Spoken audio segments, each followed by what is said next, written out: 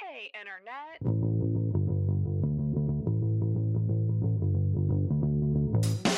Welcome to the Intoxicated Podcast, a weekly comedy talk show that dives into the personal lives of comedians, experts, and creators. I'm your host, Sarah McClellan, a very amateur stand-up comedian and self-proclaimed sad girl. Every week, I dive into who people really are, the good, the bad, and everything in between. It's the comedy podcast with a lot of heart. Feel hard and talk hard. This is The Intoxicated Podcast. We are back on the Intoxicated Podcast, and here we are. We are in a heat wave or a heat warning. Heat wave, heat warning. It's just very hot. It's very hot in Halifax. I'm here with producer Sarah. Hello, producer Sarah. Everybody. I don't know why I'm acting like a sports producer talk show. Sarah. Yeah. Hey, host Sarah. I think I'm like overcompensating because the heat is just zapping my energy. So I'm like trying to sound more energetic than I am. You're doing great. You're doing great. Oh my God. Thank you so much. When we listen to this, and you're like, wow, we had so much energy. I don't sound exhausted at all for no reason. Yeah, it's really fucking hot in Halifax. Yeah. It is. Like, we are going on like, this is like the third or fourth day of just like crazy humidity and heat. Yeah. 40 degrees with the humidity. I think it hit 43 today. It is brutal. It's lovely. Do you like it? No. Okay. I'd like it if I was like on a beach. Yeah. Or like Near in a water. body of water. Yeah, but I don't like it when I'm stuck in my apartment per se. No, it's the worst. But we're lucky that we have an AC unit and I have a fan that gives off cool air instead of just like passing around warm air. So. Yeah, that is key. I do not have an AC, and I truly feel like I'm just constantly melting. But I do think that it's like that weird time in summer where I think a lot of Haligonians are just like, we just got to get through this week and we will be fine. Yeah. Eventually, it will stop eventually, but it's just like that really, really hot August, time of year. August is such a weird month because like it's nice for weather, but it's also like really intense for weather. It is. We have that like we always have those couple days that are just like, am I gonna make it through the summer? Am I gonna die? Is everything gonna be okay? We just had a full moon and we went full moon. Full witch. Full witchiness. I don't know what got into me, but I think I took it as a sign when I got my period on the full moon. I was like, oh, this is a sign. I'm starting my cycle. Because your day one of your cycle is your period, right? Yeah. Okay, I'm literally starting a cycle. You're starting a cycle on a a new full cycle. moon. That is definitely a sign of something. Right? So Sarah and I said, you had a show. Yeah, I had a show. Oh, you had a good show at Sunday. I had a really good show. It's in the Sunday City. Sunday Sillies. Sunday Cities. Every Sunday in the basement of the Shoe. 8 Check p.m. it out. Little comedy plug. I love how like every week we'll kind of plug a different mic. But yeah, Sunday nights. And I was like, Sarah, do you want to go for a moonwalk? And I showed up with some jars. I didn't expect you to show up with the jars, and you're holding a jar. You're like, let's do this. And I was like, oh my God. I'm living my best life right now. This is amazing. We went down to the water. We have like a little park by our place. And we put out some moon water that I, of course, put crystals on top of to charge up because you can't go without crystals. You gotta bring crystals. We had candles. We then had another jar that we wrote down intentions on. And we also had that moment by the water that we just like were silent for like 5 minutes. Remember that? We were thinking about the things that we were releasing, and then we lit it on fire in the jar. Yeah. And then we got really nervous because it was way more smoke than we expected. And then we had to put the moon water into the jar. To make sure it didn't like explode or anything, you know? Listen, fire safety, you guys. It's very, very important. We're very witchy, but also very safe. So. We take it very seriously. But it was a magical night. It was actually, and I want to talk about this weekend because it ties in nicely to today's episode, actually. Because we did a lot of fun things this weekend. We went kayaking. Kayaking was so fun. We did kayaking on Long Lake. Yes. So much fun. We were like a little scared at first, but then it turned out to be this wonderful thing. Turned out to be wonderful. So relaxing. And the weather was awesome too. And it wasn't like super, super hot where we felt like we were burning in the water. It was like there was a nice wind and it was perfect. We didn't drown. I went to a wedding afterwards. I also went to the beach the day before. Like I just had a very good, fun weekend, and then like capping it off with like that full moon night was really fun. The perfect end to that weekend. And I really do think, and listen guys, okay, I think you should always take this stuff with a grain of salt, but I do feel different since that night. I do too. You do. Okay, sweet. Yeah, I felt like super emotional the next day, and I just feel like I feel more empowered in a way. Yeah, empowered. I feel just like calmer. Yeah. About things. And I think it like really, it really put us in a good... Now, granted, we did put our intentions in a jar, and we wanted to find a place around our apartment to put the intentions in a jar so that the moon could charge the intentions. And I don't know why we decided, let's put it by the trash can. Because that's where the moon was beaming in the most. It was shining right down by the trash can. We didn't want to just put it in the grass because we thought that would like stick out like a sore thumb. So we put it by the trash. And then the next day I slept in. And around 11 a.m. I went out to try to find said jar. And it was gone. That's probably not a good sign. Or probably maybe it is not a great sign. Maybe it is a good sign. Maybe that was because we're feeling universe. good. So maybe it didn't do anything. But someone clearly took the jar of intentions and threw it out. But what if they like took the jar and like opened it up and like looked at the intentions? They're like, what the fuck is this? Maybe they put more good energy into them. And they're like, in the trash you go. Or it is now in the dump being crushed by a machine. That's okay. It happens. Either way. I now realized you could have put that jar anywhere because the moon is in the sky and like... We could have put it anywhere, but we needed to put it where we had full moon beam action. True. That's true. So our intentions were good. Yes, but also crushed. Oh my gosh. So fucking funny. Well, okay. So we have a great episode coming up for you guys. I want to plug a few things off the top. We do need to get your voicemails, your questions.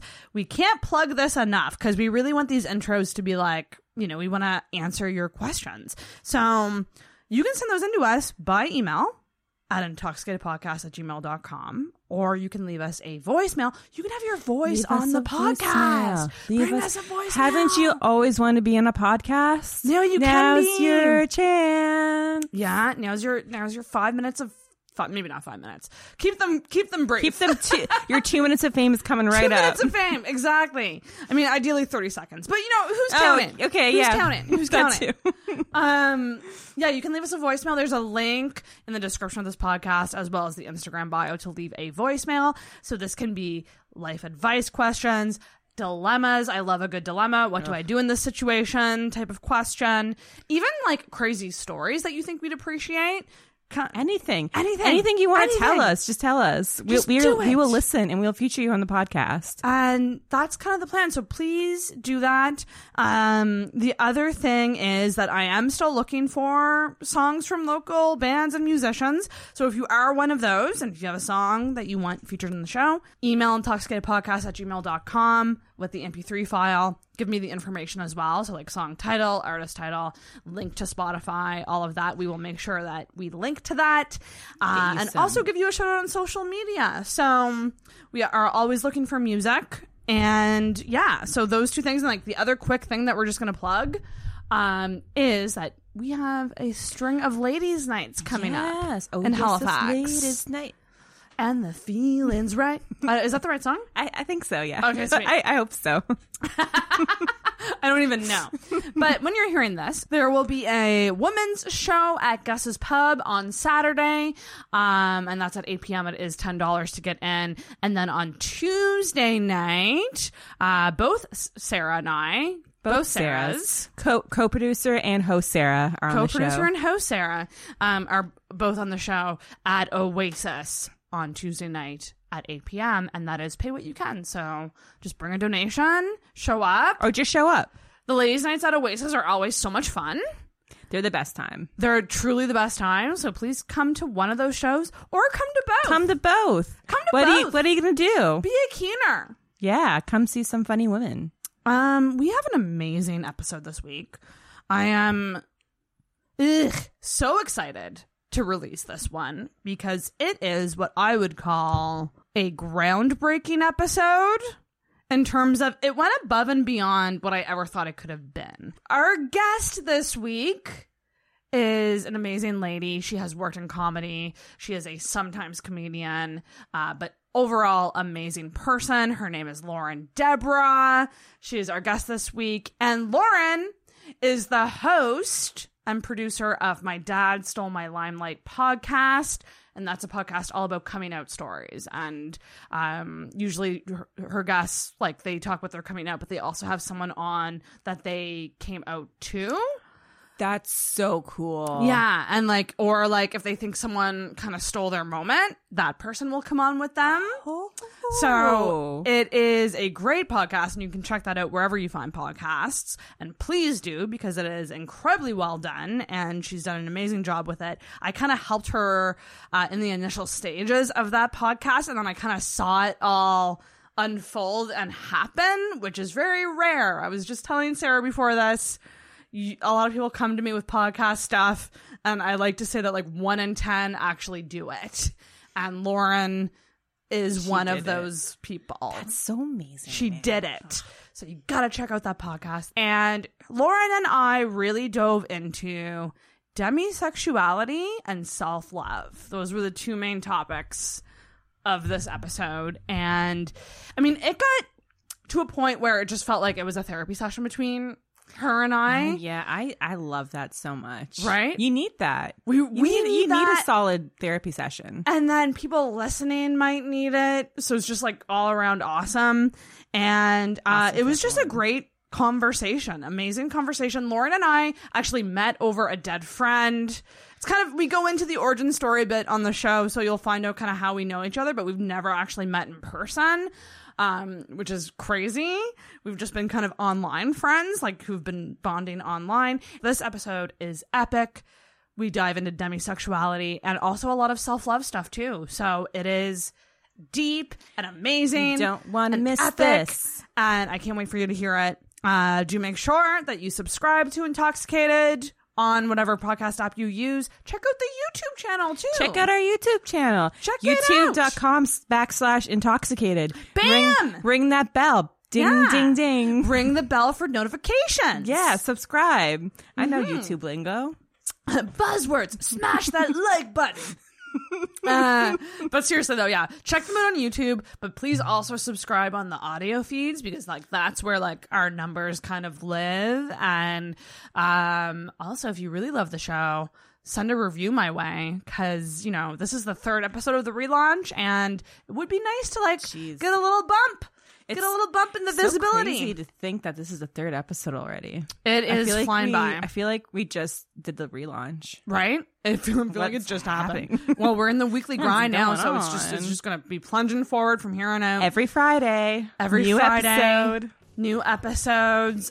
Please also follow Intoxicated on social media, Facebook and Instagram, and we would greatly appreciate that. I think that's it, you guys. We're going to get into it. We're going to get into this amazing episode. I really hope that you guys enjoy this week's episode with the amazing, the beautiful, the crazy intelligent Lauren Deborah.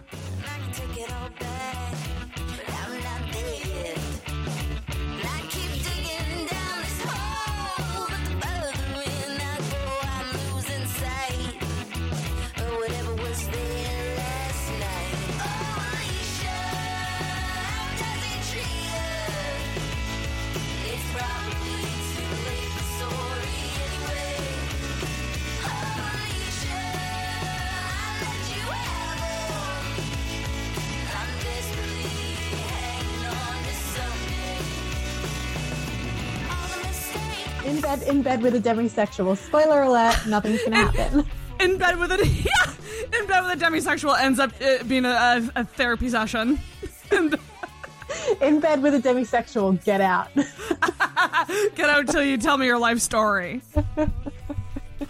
podcast. Oh my God. That's so funny. Well, okay, are we good to just get into it, Lauren? Yes, sorry. Yes, I could talk to you all night, but we should get to the part where we're recording the talking. I know, right? Well, I actually love starting podcasts like just kind of already in a conversation because like I want people to like just like be brought right into it, essentially. For sure. All right, everybody. So I am like wildly excited. This has been a long time coming. This is like the podcast that had many roadblocks, but here we are. I am so honored to be here with an amazing person. She is a smoking hot Australian living in Canada. She has an extensive background in comedy production and production of all kinds. She is the host and the producer of My Dad Stole My Limelight podcast and a sometimes comedian, which is what I want to be too. Please welcome to the podcast, Lauren Deborah. Oh my gosh, hi. That was the best intro. Thank you. We are the same person, so... It's insane. When you said sometimes comedian, I've actually heard myself recently going, yeah, I want to be a sometimes comedian because I feel like it can so easily engulf your life, and sometimes would be the right amount. Because I haven't been on stage in a really long time, but I don't want to say I'm not doing it anymore. Yeah. So that's where I'm at. Also, when you work in comedy, I don't know if you had, and we'll get in, I'd love to just get into how you got into all of this stuff, because it's very similar to me in that, like, we both were probably immersed in comedy before we ever did it. Yeah. And like, that's a big thing because you can kind of start thinking like a comic, and you kind of are sort of in a way a comic before you actually even do it. Because you're like in with the crowd and you know the lingo and you know all the ins and outs and stuff like that. So yeah, kind of the exact opposite of the people who are like, I'd like to try comedy one day and go to an open mic and eat shit. We do it but we eat shit for a completely different reason. It's because we have our expectations up so high. Not because we think we're going to be great. It's because we think the opposite and then we just eat shit. Is that just me? Or? No, that's the realest thing I ever heard. that couldn't be more real. That is like 100% true. So Lauren, like, this is really, I'm honored to have you here today, just because, I mean, obviously I've wanted to have you on for so long, but like, we have an interesting friendship origin story. We do. So we kind of met because of a dead friend. Like, yeah. He gave us many gifts, and his parting gift was each other, you know? Yes. Yeah. I thank him every day. Oh my gosh. I mean, that says it right there. So like, do you want to give people like the rundown of like how this all came together? And going back to your beginnings with Yucks and all of this? Oh, wow. My origin story, my villain origin story. So like my work background leading up to then us meeting. Okay. Yeah. How did you get into this comedy scene? How did you? It's a crazy place to get into. Yeah, by complete accident. So from Australia, I lived in hotels. I definitely didn't live in hotels. I worked in hotels and was like in management in hotels for years, like restaurant and then like front desk and those kinds of things, and moved to Canada on a working holiday visa, moved to Halifax, Nova Scotia, and just planned to kind of like work in a cafe for a year or so and have like a working holiday. And then my work ethic kicked in real quick. And people could see like, okay, she's working in the cafe at the Westin in Nova Scotia, the Westin Hotel. And she's like creating new menu items. And she's like, my work ethic definitely kicked in. I was like, I'm bored. I can't do nothing. And so I guess they kind of thought maybe she could be doing something else. And then the manager at the time, which, quick side note, her name is also Sarah McClellan. What? Yes. When I've talked about you, people think I'm talking about her. I know exactly the girl because I worked at the Westin at one point, and so we might have we didn't quite cross paths, but like she was still there when I was there, and we added each other on Facebook. I've accidentally tagged her in pictures and stuff. Like it's so funny. It's so funny. Yeah, but she was moving on to a different role, so her position became available. They asked if I'd like to manage the Yuck Yucks, and I love telling this part of the story. Is my boss called me and said, la la la, we want to offer you this position. And my response was, what is a Yuk Yuk's? Because I had come from Australia and I had been working in the cafe directly across from the Yuk Yuk's the whole time. But if you're familiar with where that club used to be in Halifax, it wasn't obvious unless it was open. Like you didn't know it was a comedy club because they used it for other things during the day. So anyway, fast forward, I managed that club for just shy of a year. And then, I guess the rest is history. Relocated to Vancouver and managed the club there for about 3 and a bit years. And I've just kind of worked in comedy ever since. I worked for Comedy Here Often, which is a really cool record label based out of Vancouver, part of 604 Records, and now work in Montreal producing live events. Just kidding. I work from my apartment. Things have changed a bit. Yeah, exactly. It's a great time to be in like event planning and production. And absolutely. Events. I am thriving. I'm actually going into the office for the first time on Tuesday, and I am low-key terrified. I don't know if I want to do it. It's such a it's just so strange how we were so like when this thing happened, we were all like pushed into this really weird space, and now we're like, but we don't want to go back now. It's actually we got too used to this. I know. I messaged my coworker and I was like, so I have to put on a bra and shoes. That's not how I'm used to working. That's the worst. Thank you. And pants? Sorry? Question mark? So that and I guess then to kind of loop back around the time I relocated to Montreal, earlier in 2020 was around the time you and I got some really shitty news that we lost our dear friend Andrew. And as part of that, you did a beautiful tribute episode of this podcast to him, which included some stories from his friends. And another coworker from the Western messaged me on Instagram saying, you should reach out to Sarah. She's collecting these stories. And I know, I think I had posted something on my Instagram story after he passed away, and she thought it might be a nice one to share. So I shared that with you, and then we realized we're the exact same person and we're going to be inseparable for the rest of our lives.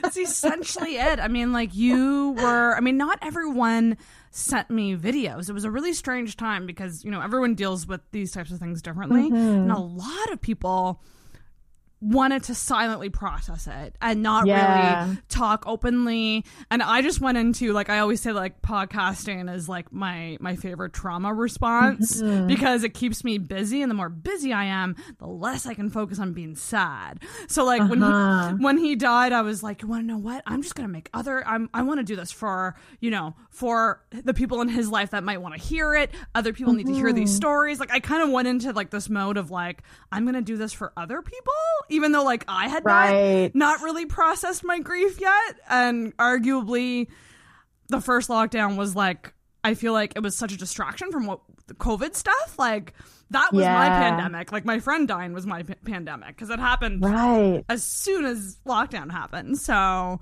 it was a strange thing. So you were one of the, few people who actually sent me something, and it was amazing. And then we added each other on social media, and I became obsessed with you. And likewise, here we are. Yeah. And I think I'll add that the video I ended up sending you, I think it was just my Instagram story that I posted a couple of days before. So I think, oh my gosh. Yeah, I don't know whether I would have, I understand that. I don't know if someone had just said, can you make a video? Would have been nah, I can't. Right. You did it on your own. Yeah. It was me crying, but it was a fucking hilarious story. It was very Andrew. You can go back and listen to the episode, but the short version is that he made fun of a poster I made for Yuk Yuk's. Rightfully so.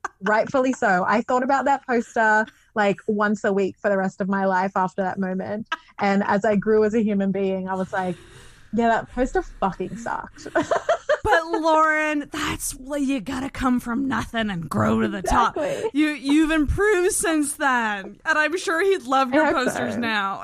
Yeah, exactly. I think he'd be proud of my posters now. He'd be like, thank God.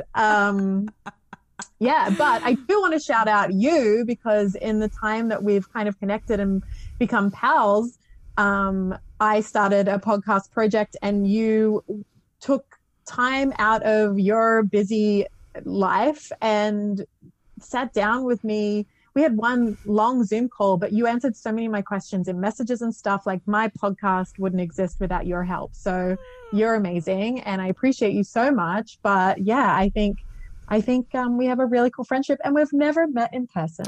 Never met in person yet. We will. Yet, bitches. And I gotta say, Lauren, I run into so many people who pitch podcast ideas to me. Nothing ever. Listen, I love podcasting, and I'll always hear someone out. But if I had $1 for any time someone said, "Oh, I have an idea for a podcast," I would be very rich, because most times it's just an idea. It's a cool idea someone has, and they don't do anything with it. You literally followed through on everything you said in that first Zoom call. You said, this is the plan. I'm going to launch at this time. And I literally sat back and like watched it happen, and watched you consistently put out content, stick to a release schedule. Like, these types of things are things that are so easy to like fall behind on with podcasts. And that's why a lot of podcasts don't go anywhere, you know, because you lose that routine. And you're amazing at it. Like, are you having the best time? Oh gosh, I do have the best time. Like, the guests I get to chat to are incredible. I will say, like, the organizational thing is just me in general. Like, before we started recording, I was fixing these pillows so that they looked more even behind my shoulders. Like, that's just me. So like, I'm a type of person that everything is in like the diary on my phone. Diary? That's what it's called, right? Calendar. Who am I? A 12-year-old girl? The calendar on my phone. Like, everything, like, planned to a T. Like, remind yourself to do this and this. So yeah, I'm never gonna skip anything that's on the schedule. Are you a Virgo? No, I'm an Aquarius. Oh, I love Aquariuses. Big Aquarius energy. Well, I was gonna say, because Virgos are very organized, so it'd be interesting. Do you actually know like your birth chart? Like, have you ever looked into that? I feel like someone told me some of it once before, and then I forgot it. I need to do that again. Yeah, because I would reckon that you have some Virgo in you. If you're like highly organized and like really clean, and like, are you a neat freak me. too? Yeah.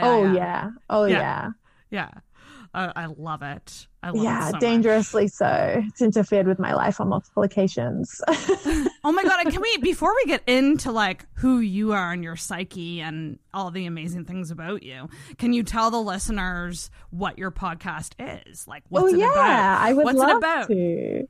It's called My Dad Stole My Limelight. It's a podcast about coming out. So when I was like in my early 20s and kind of first discovering my bisexuality and kind of accepting that, I was thinking about these things and having some feelings and thinking maybe I might have some conversations with people. And then my dad came out as bisexual. So I just took a back seat for a really long time.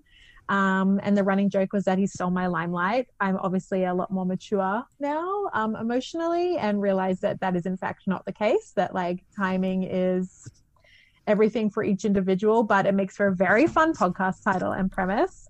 So I interview someone who has come out and someone they've come out to. So we've had like childhood best friends, ex-partners, current partners, siblings. Yeah, it's really cool. I love it.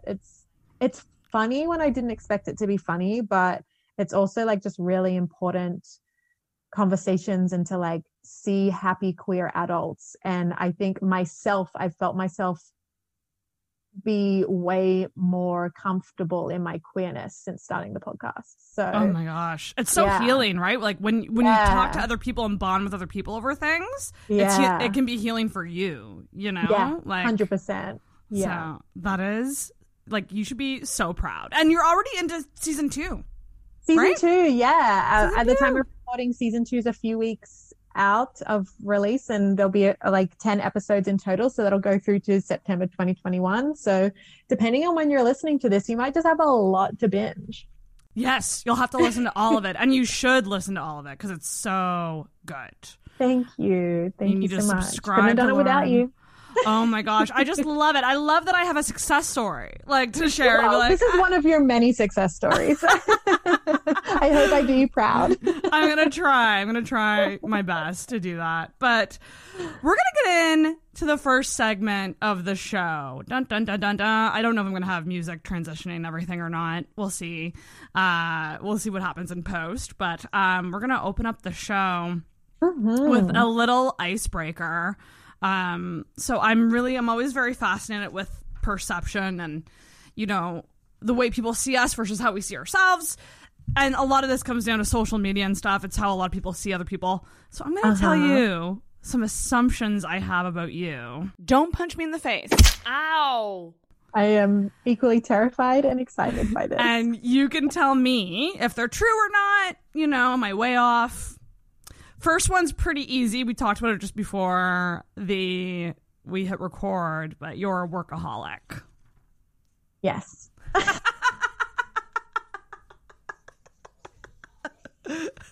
Are ya? Is it true? Oh, big time. I am very much over the pandemic have my priorities and focus, I guess, has shifted a lot, that I am trying to create more balance in my life, but it is a tough job to do when you've kind of made this monster. Yeah. I thought of something today, which is even fun work is work. Which is something people tend to forget, because like when they see people doing really fun, cool stuff, they're like, oh, it must be so fun. And like, yes, it is, but it's still work. Well, yeah, like you and I, podcasts are so much work, like, and not just the recording and editing. It's like social media takes me several hours a week to create the things and schedule the things and plan the things. Right. That's like one example. Yeah. And like, obviously I love it and like interacting with people online and building the community, but it's like, yeah, that's work. If I don't do it, it doesn't happen. Yep. Yeah. Yep. That's exactly it. It's all these little time consuming things that people don't always think about that. Yeah, exactly. You know? This is gonna, I'm interested about this. And this is mostly because you're fucking gorgeous, but also, I just get the sense, are you well rested? Do you get sleep? I think in comparison to a lot of people, I am. Yeah. Because I'm pretty strict. My organizational skills creep into every aspect of my life, including my sleep pattern. So, okay. Can you see behind me my alarm clock up there? See, I can like see the old. Yes, I can see it. Yeah. Like an old school alarm clock, because as of like 9:30 at night, an alarm goes off on my phone and says, "Put your phone in another room," and then it's gone. And so I wake up to this old school alarm clock, and then don't touch my phone again until like 9 a.m. the next day. Oh, dang. So that definitely helps me get good sleep and like wake up more alert. But like these are things I had to buy that fucking alarm clock. I couldn't just be trusted not to look at my phone. Wow. And you stick to that. You don't waver at all? Sometimes on like a Sunday, I'll go and grab my phone and have a nice like coffee and scroll in bed. But even then I try really hard not to, because I have like a pretty consistent morning routine. So yeah, I sleep for like 6 or 7 hours, which I think is pretty good. Yeah, that's pretty. I'm like I don't know. For me, it's like 4 to 5, like maybe 5. Like 5 is like my top. I couldn't do that. I don't know how you function. I don't know either. I don't. I truly don't know. But like, you just seem like you're somebody. And also, like, are you pretty good with like social media and like staying off certain platforms, like not being on? Yeah, like there definitely are days where I cave, and again, to go back to like where work creeps in, it makes it hard, because like I want to promote my podcast the morning it comes out, but I also don't like going on social media until later in the day. So, you know, sometimes you do just have to not follow your own rules. But as a general rule, I try not to go on social media during the day while I'm working or creating, trying to be productive. And like a way I've developed like a technique to combat that, which I don't always stick to perfectly, but most days I do, is that, oh my gosh, I sound like such a fucking idiot. I make sure I read a chapter of my book before I allow myself to go on social media. I sound like I shouldn't have said idiot. I sound like a pretentious human being is what I sound No, like. because I think make sure I read But I think other people could adapt that to them. Like, listen to an audiobook, listen to a chapter of an audiobook. Before, like, we all have our little things that we could do to kind of just like control ourselves and make it so that it's like a treat and not like just a reflex kind of thing. That's a really good point, because do you know what, like, the reason I chose reading as my thing is because reading was something I used to do a lot more of and didn't like the fact that I wasn't doing it anymore. So I think, yeah, you're totally right. Someone could take something that they're lacking in their life that they really want more of and be like, okay, then I don't get social media till I do this thing, and then until it becomes habit. Yeah. Like, maybe it's sewing, maybe it's writing, maybe it's cooking, like it could be anything, running. Yeah. I often pray that my phone will break. Like, that's how No, I don't want that. That's how addicted I am, though. It's hellish. It's truly hellish, and I hate it. They're designed that way. You can't blame yourself. That you have to take ridiculous measures like that fucking Amazon alarm clock. Yeah. And put your phone in a room at the opposite end of your apartment and put it on, like, I have it on like the downtime, like nothing comes through after a certain time.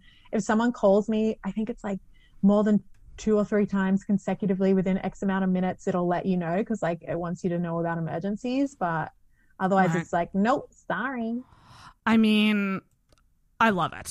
I love that. I hope I can pass that on to someone who might want to try it out. I think it's such a good idea. Like, it's just, it makes total sense. Like, it's science, you know? Like, you shouldn't be staring at that screen before you go to sleep. Yeah. Truly. I did see it in a tweet like years ago, is that someone tweeted like thinking about the person who didn't allow herself to look at social media until she'd read 30 pages of a book, and she read like, and it was a ridiculous amount of books in a year. And I was like, oh, fuck.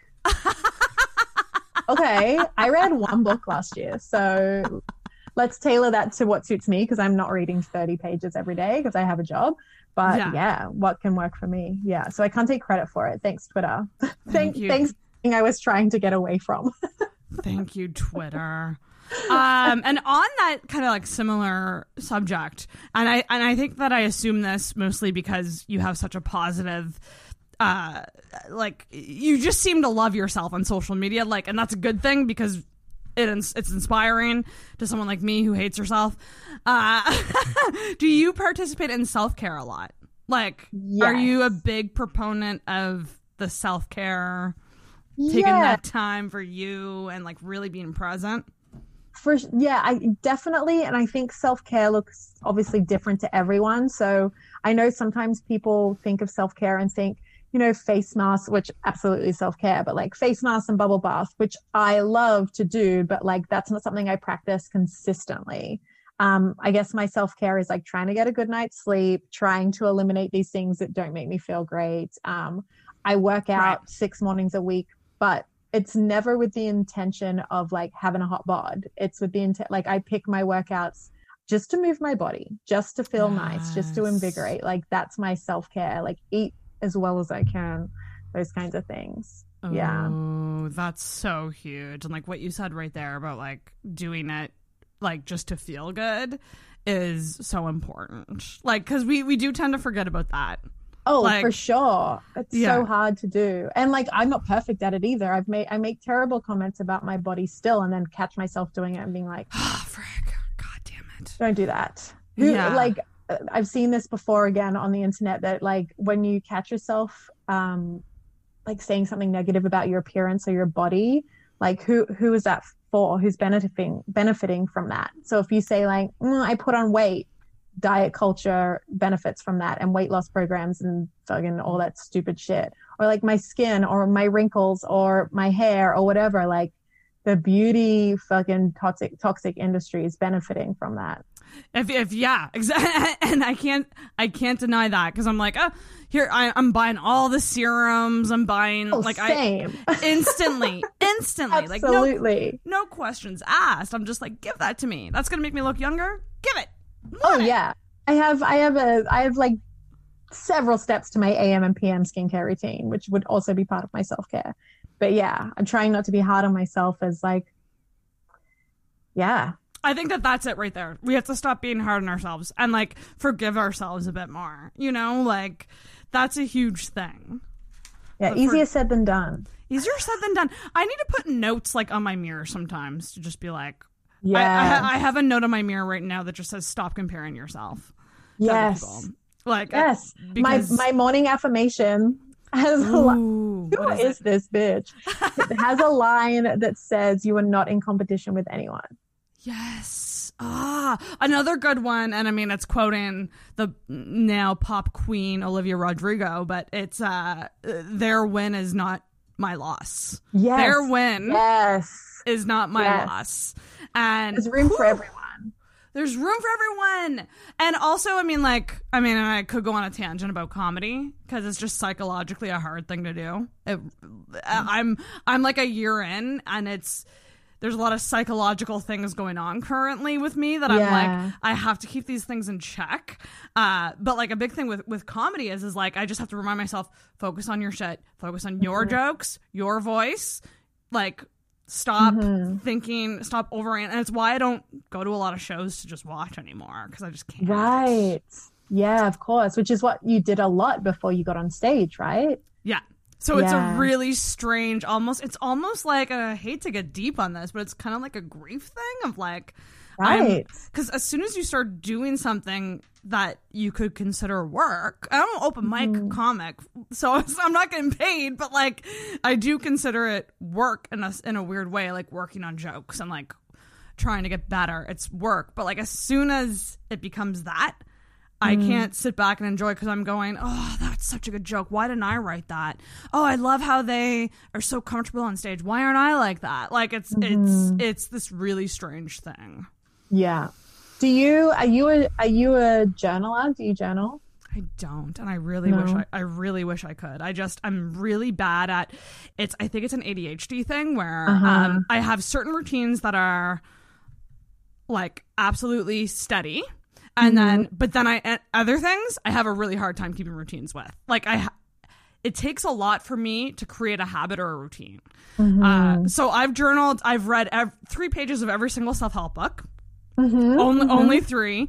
I think probably I tried to do shadow work. And I think I did like maybe 5 days, even though it was like you should do this every day. I did 5 and then I just fell off. I just find it really hard. I find it hard to just get a habit. Yeah, and like set aside the time too. I only asked because when I was starting the podcast, I had a friend to suggest to me that I create like check-ins for myself, like ask yourself why you're doing this and why it's important to you and phrase questions around that. And then every so often, whatever you decide that is for you, come back to that questions and make sure you're still on track and that you're still doing it for the reasons that make you happy.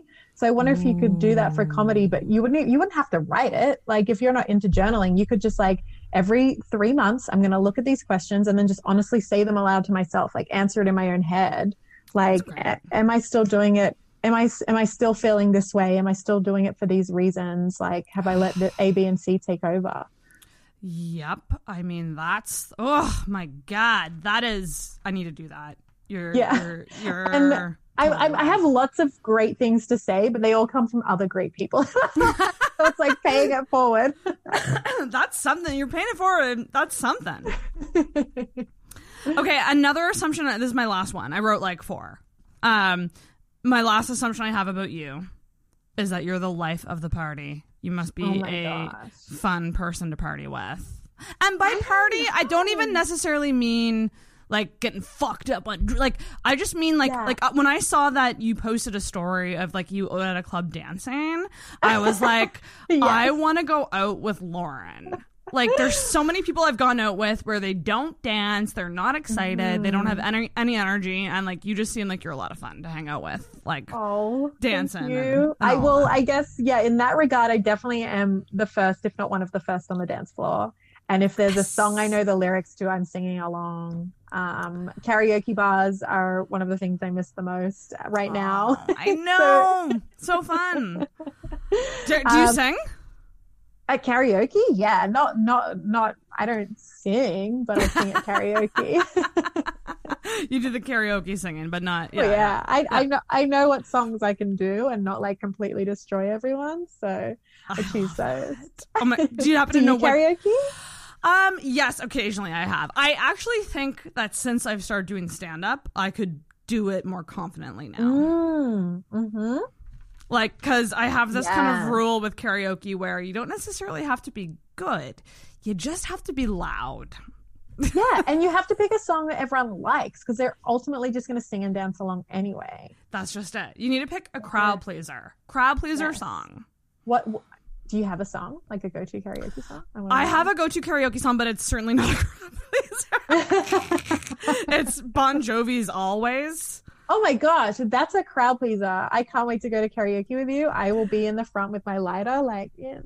I don't know what it is about that song, but like, I can fucking sing it. It's my jam. Yes. Oh my gosh, that's great. Amazing. Amazing. Well, as soon as we can, we're going out together. It's gonna happen. It's gonna happen. And COVID or not, if it's here in my living room, we're gonna make it happen. Yes, I can't wait. Lauren, we're at the next segment, and I'm excited for this one because now you have the floor. Ranting. We're gonna do a rant. I told you to come with a rant. I need to rant. Do you have a rant for me? I do.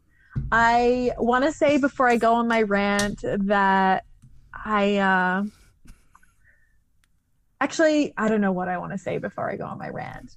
Other than this is my personal opinion and I feel very passionate about it. And my rant is how I'm feeling in my heart and soul right now. And my rant is that if you're not getting vaccinated, and you have the opportunity to, I'm really fucking pissed. I'm really fucking pissed off at you. Mm-hmm. If you're able to, and it's not something that you've been told by your doctor that there might be a reason you can't, because I know people that's a fact, and you're not, I'm just really sad. I'm very sad that you're making that decision because it's a selfish decision that you're making for yourself and no one else. All it does is set us all back. We're seeing what's happening in LA right now where they were going mask free and now all these people. Anyway. Yeah. We're all next. It's going to happen everywhere next because the same thing's happening everywhere. And it's just really disappointing. Yeah. I know that the pandemic is affecting everyone in the whole fucking world, but this is my rant, so I'm going to tell you how it's affecting me. Love it! Pop off. Because I don't want to speak on behalf of other people, so I'll keep it about me.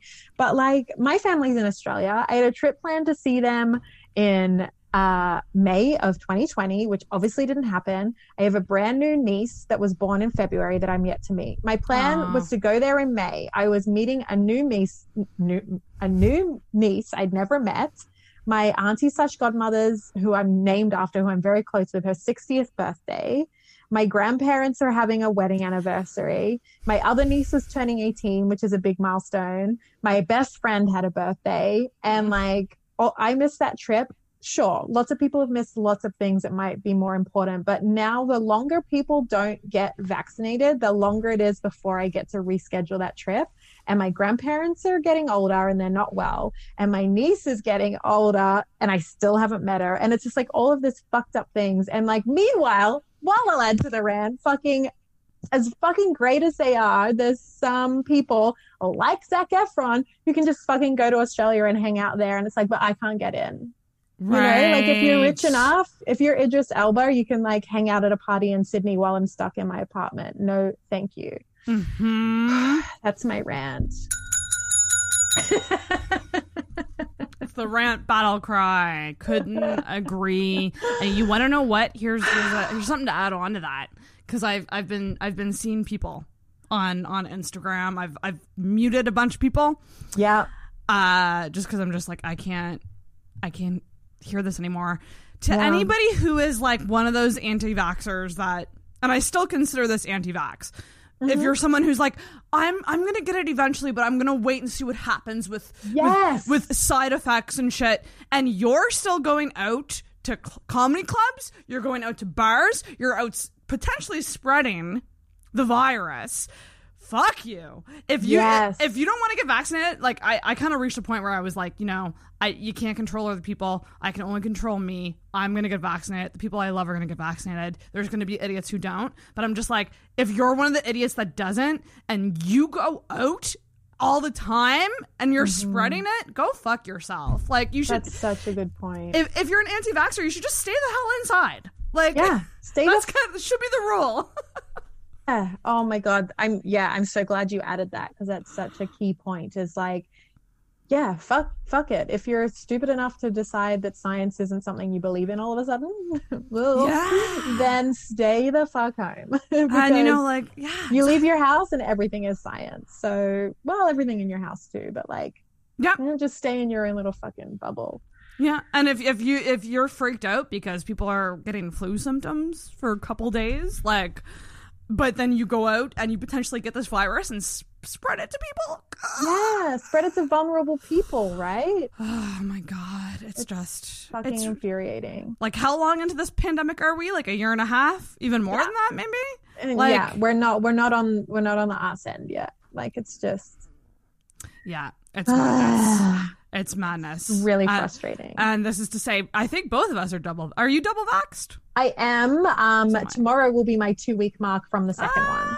Congratulations! Yay! What about you? You've had your second. Yeah, I had my second, so it'll be Monday for me. That'll all be fully. That's so exciting. Fully, I gotta say that it did hit me hard, the side effects. But as a workaholic, I was like, well, I'm gonna take this as a break. Welcome break. I was actually like excited to get the side effects, because I was like, I could just stay in bed and avoid people. Like, fuck. Oh my gosh. Great rant. Great rant. I got no side effects. If anyone wants to hear about like that's a thing. None? And I have a couple of friends that had none as well. So like, I'm not saying that's definitely going to be the case for you, but just think about like, weigh up your options, you know? Weigh up your options. And I will say, your options with other people in mind. Yeah, you know, and maybe even strangers, because you should really care about all people, not just the ones that you fucking want to go on vacation with. Yep. Yeah, people really do suck, but you know. Also, I will say, you're not allowed at Sad Girl Studios unless you're vaccinated. Yeah, I don't blame you. I don't blame you. Fuck that. Yeah. I always say, like, there's another segment we'll be doing, Unpopular Opinion. I'm like, I really hope that no podcast guest just breaks out like, I don't think the vaccine works on me. Yeah. Like, get out of my house.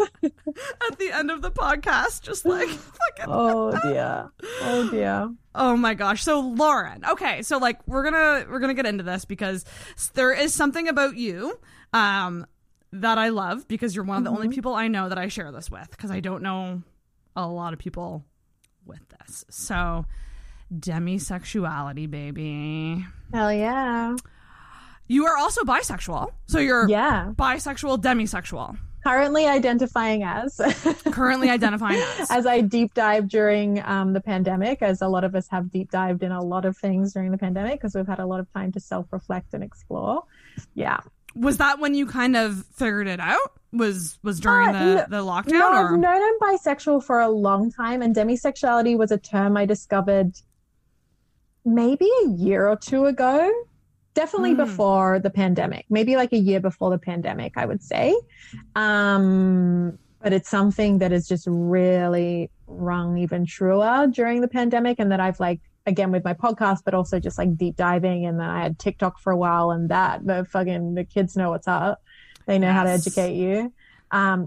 So yeah, it's just something that like, I feel like I have this spiel down pat now of like how to describe it. Whereas for a while I was like, you know, it's like, you know, Yeah. What is, because this is interesting, because I mean, we can Google, we can look up definitions of things. But in your mind, what is demisexuality to you? Yeah. So for a really long time, I've kind of described it as, you don't have a sexual attraction to someone until you have an emotional connection.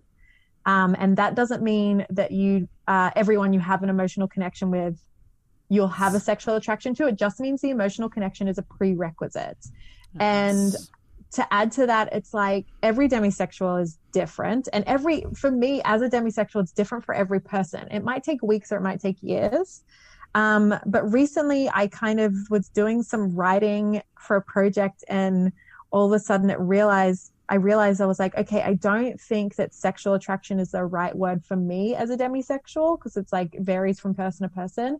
I think just physical attraction is the best word, because for me, like a first date, the thought that someone might try and kiss me or hold my hand sends me into like a whirlwind of anxiety, because I know I'm telling you things you already know, but this is for the listeners. Yes. Is that it's not a choice. It's not the same as being like, I just rather get to know someone before I have sex with them, which is fine and great. And you're so okay if that's what you choose to do your thing. Absolutely. But it's not the same thing. It's not a choice. It's like, I would love to just see a hot person on the street and decide I'm attracted to them, but that's not the way it works. I would love to like receive advances from someone attractive at a bar and chat to them, and that not be an awkward situation for me. My God, Yeah. I know. I would love to have a slutty phase if I could. Yeah. Like I I'm actually trying so hard. I have a joke about demisexuality, which is like, Yeah. like essentially, well, I kind of referenced Demi Lovato at one point, being like, it's not, I don't have to listen to Demi Lovato to come. That's just coincidence.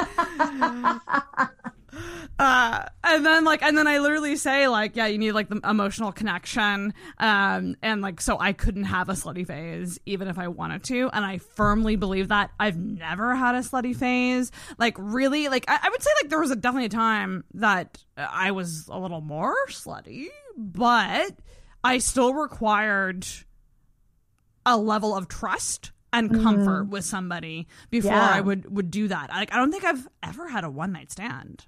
No, and neither have think. I. And I've tried. I've had the intention of setting out to do that before, and then it hasn't happened. Did you get to the point where you like met up with somebody and like really tried, or? No, it was just like, it was before I knew the term demisexuality, all that just like having these feelings weren't just a phase I was going to grow out of. Because I was like, this is a phase, right? I'm going to grow out of it, right? And the closest I ever came to a one night stand was meeting someone at Bally's and like having just met them that night, and like we thought it was a funny joke we met some Australians there, and then we like, you know when drunk people just decide things are funny and they're not, but we decided it would be funny to pretend to be a couple. And so we went along, but it wasn't like a thing where we went aside and we're like, okay, if they ask, we'll say this. It was like, as they would ask questions, we would just make them up on the spot. And we were drunk. So it was hilarious. But that kind of from there, then later that night, like I hooked up with that person and I was like, whoa, that's never happened to me before after meeting someone that quickly. And I think A, alcohol, but B, because I developed this false sense of emotional connection saying they'd been my partner for years. Obviously, if I was sober, I don't think that emotional connection would have been like the same thing. But like, yeah, that's the closest I ever came to a one night stand. And then I continued to see that person on and off. So like, it definitely wasn't a one night stand. And that's wild too, because even though, yeah, I guess like if you generally look at it, it wasn't like a really thick emotional connection, but you still in the moment felt connected. Yeah. And so like that's why you were able to do that, which is so fascinating. Like it's weird. I did an Instagram poll being like, do you guys know what demisexuality is? What were the results? And it was actually higher for no. I do think it's one of those sexualities that people are quite unfamiliar with. Mm-hmm. Here it is. 70% no. Wow. Okay. 30% yes. And then I did actually have another little question here, which was what do you guys think it is? Like what do you think it is? And I had a typo in it, so I ended up deleting the post, but I did get some responses. So some of the responses were some people wrote jokes. So someone wrote someone who is only attracted to demigods. Someone wrote, when I'm horny 50% of the time and not the other 50% of the time. I mean, that's a really abstract way to describe it. Yes, right. And then some people were bang on. So someone said, finding emotional attachments sexually stimulating, which is true. Prioritizing connections over physical, like connections over physical. I think that was all she said. And that was pretty much it. So some people do tend to know what it is, but I think what you said about the fact that like this doesn't mean that like every person that we're close with we want to bang. Right. Exactly. It just means that it's like the prerequisite, like exactly what you said. It's a great way to say it. Yeah. And I think the fact that, you know, a majority of the people who took that poll didn't know what it was. I didn't know what it was, and I am it. So like, it's just one of those things, like I talk about it a lot on social media, and I love the amount of people that come to me and be like, I'd never heard of this before, but like, thank you for talking about it, because I think this is something I'm like, it resonates. Yeah. It can resonate really hard, because demisexuality, and like, I'd love to like look into this more and like explore asexuality a little bit more. It's on the asexuality spectrum. It's on that spectrum, which is wild to me, because for me, like, I used to always have the highest sex drive, horniest person ever. You want to know why? I was in love with people. There was people I was literally in love with. Well, that's what it is. That's it, right, Sarah? That's exactly what it is. It's like, I love having sex, but when I'm not like, it's like, I've been in a pandemic. We've been in a pandemic for so long, and it hasn't bothered me once that I haven't had someone to sleep with. But when I've been dating someone or seeing someone, it's like, yeah, let's fucking go. It's like any chance we get. Exactly. It's the strangest friggin' thing, because for me, like I always say, like, the other thing with me is like, I'm also a love addict. So I have a lot of issues, Lauren. I'm a codependent love addict, demisexual. Like, I'm just a recipe for disaster. We are the same person. Love addiction for me, I think, like, was like, when I read the characteristics of love addiction, that for me was the moment of, I've never identified with something more in my entire life, which was essentially just like, you put everything into what other people think of you. You are very codependent with guys that you have feelings for, and like all of this. But like, yeah, it's a strange thing. Like, was there a defining moment for you where you really went, like, you had that attempted one night stand experience, but was there any other defining moments where you were like, yes, I'm definitely demisexual, like, for sure? I think before I knew what that term was, the first time it flagged that maybe this isn't just like something I'm going to grow out of, is when I was in my earlier 20s. And so, like, when I lost my virginity, I was a teenager, and it was my teenage boyfriend.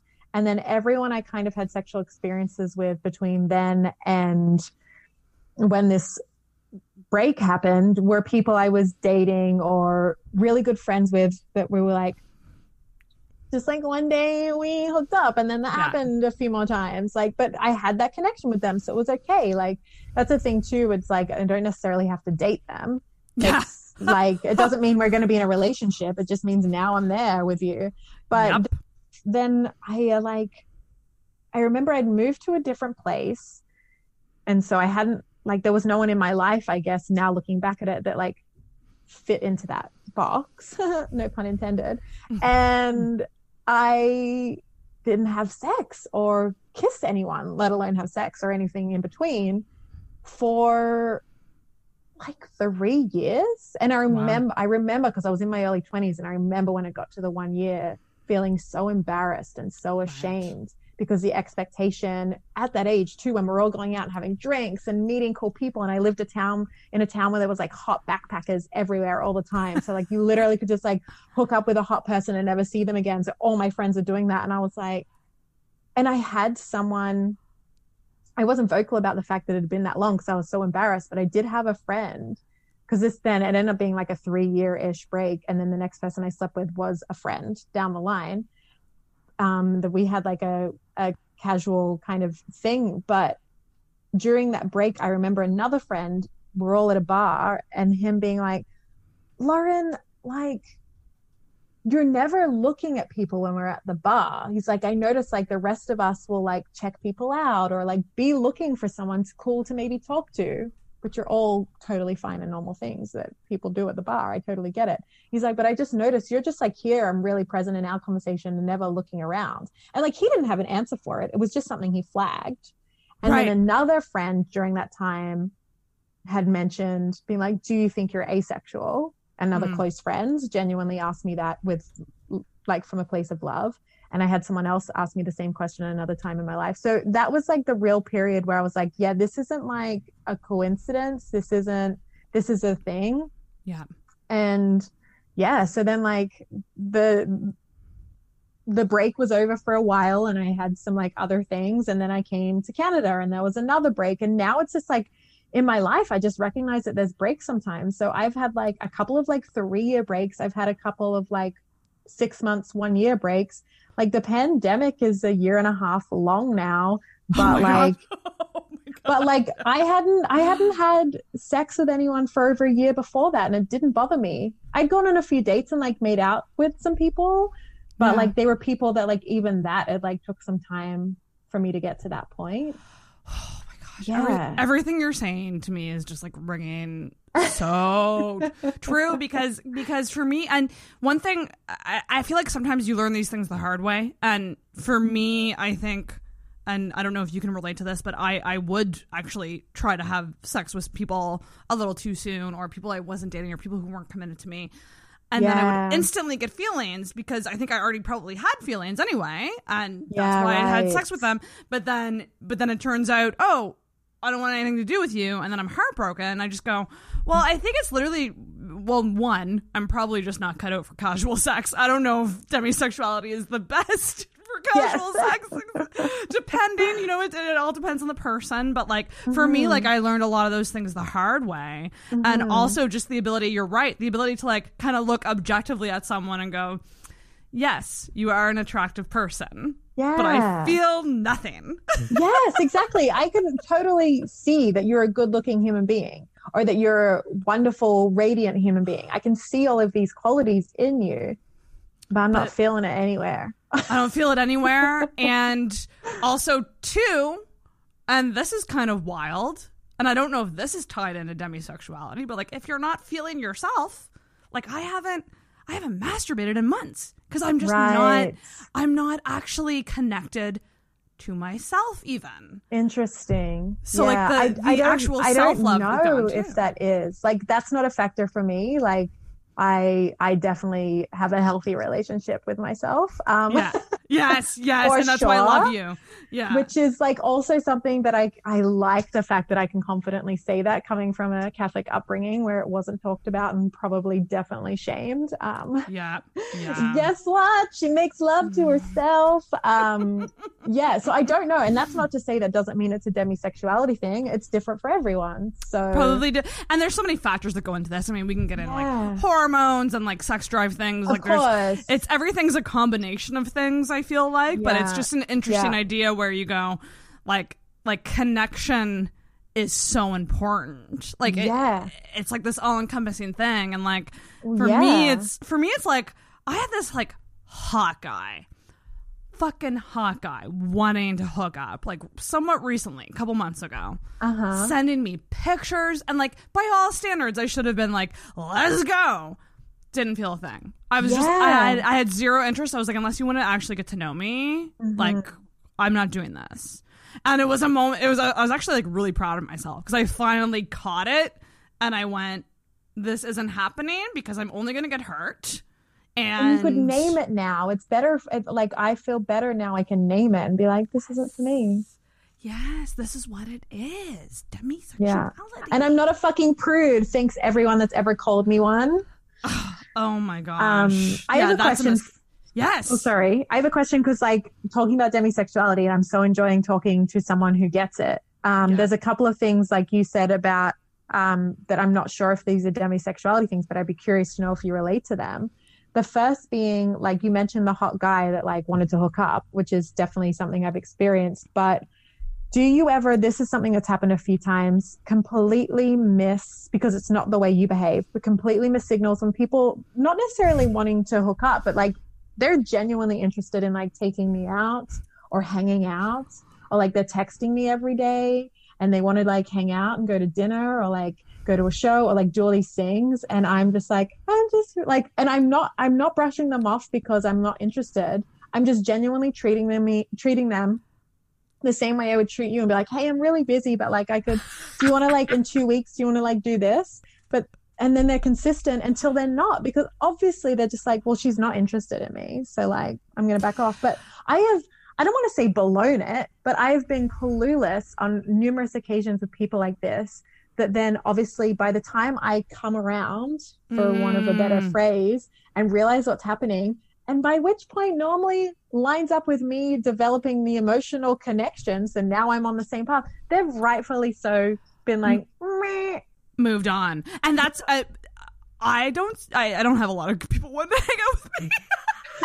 Well, I mean, like, maybe this is past Lauren, like. Yeah, but that kind of leads me to another question I have, which is like, so you're not really picking up on these signs because you don't quite have that like emotional connection with them yet. What to you, like, what does it take for you to feel that? Is it like a natural, is it like kind of a situation where, like, in my mind, when I think of an ideal connection, it's something that happens naturally, whether it's like you meet through mutual friends or you already are friends, and you just, for me, like having 3-hour conversations with people, I'm like, I could be in love with any podcast guest, because like you talk for someone for 3 hours, like I could easily be in love with anyone. That is how I feel about, okay, not even real people, characters. I've talked about this before, but characters in the TV shows I binge, and especially during the pandemic, because I spent so much time alone binging sitcoms with like cool, cute, hot people that I develop an emotional connection to, because I've been spending 2 hours a day with them. Yep. Of course, and I don't realize it. I had some pretty wild, sexy dreams over the pandemic, and then just were like, oh, okay, I need to stop watching Great British Bake Off because Noel Fielding and I are not in a relationship. Like, so do you think it's consistency? Like, do you think it's someone in your life I heard a quote recently that was like, consistency is a love language, and I was like, oh my god, yes. Oh my god, that's my love language. Wow, that blew my mind. Right? I think you're right, because that would also explain the, like, again, I don't like to use this phrase, but until I can think of a better way to phrase it, the coming around. Yes, for me, because I do think about, and like I said, there was a couple of people where this has kind of happened, and now that I know it, and again during the pandemic been able to like dive into it more, I can name it, so that when the world opens up again, I can be upfront with people and be like, this is how I feel, this is who I am. If you're interested in me, you have to name it. But there's no, like, you can't just go and say that to every person you meet. And it's totally understandable that someone wouldn't come up to you and be like, hi, I think you're really cool, or whatever it is, and I'd like to hang out with you, and blah, blah, blah. No, it's totally reasonable for most human beings to just be like, hey, do you want to hang out sometime? And I don't know what that means. So like, how do we tell people? But then, yes, the consistency of them asking that. So then obviously you get to know them better. Yeah. Oh my God. We're fucked. We are fucked. Like it's just, you know what? Like, it's a beautiful thing to be. Like, I think there's so many beautiful aspects of it, but there's so many 100%. Challenges with it. There's so many challenges that it's like really hard. And it does. I don't know if you find this. Are you somebody who, when you get hurt, do you hurt hard? Like, are you someone who... That was going to be my other question. Oh my gosh. It takes me, as long as it takes me to warm up, it takes me maybe twice as long to get over you.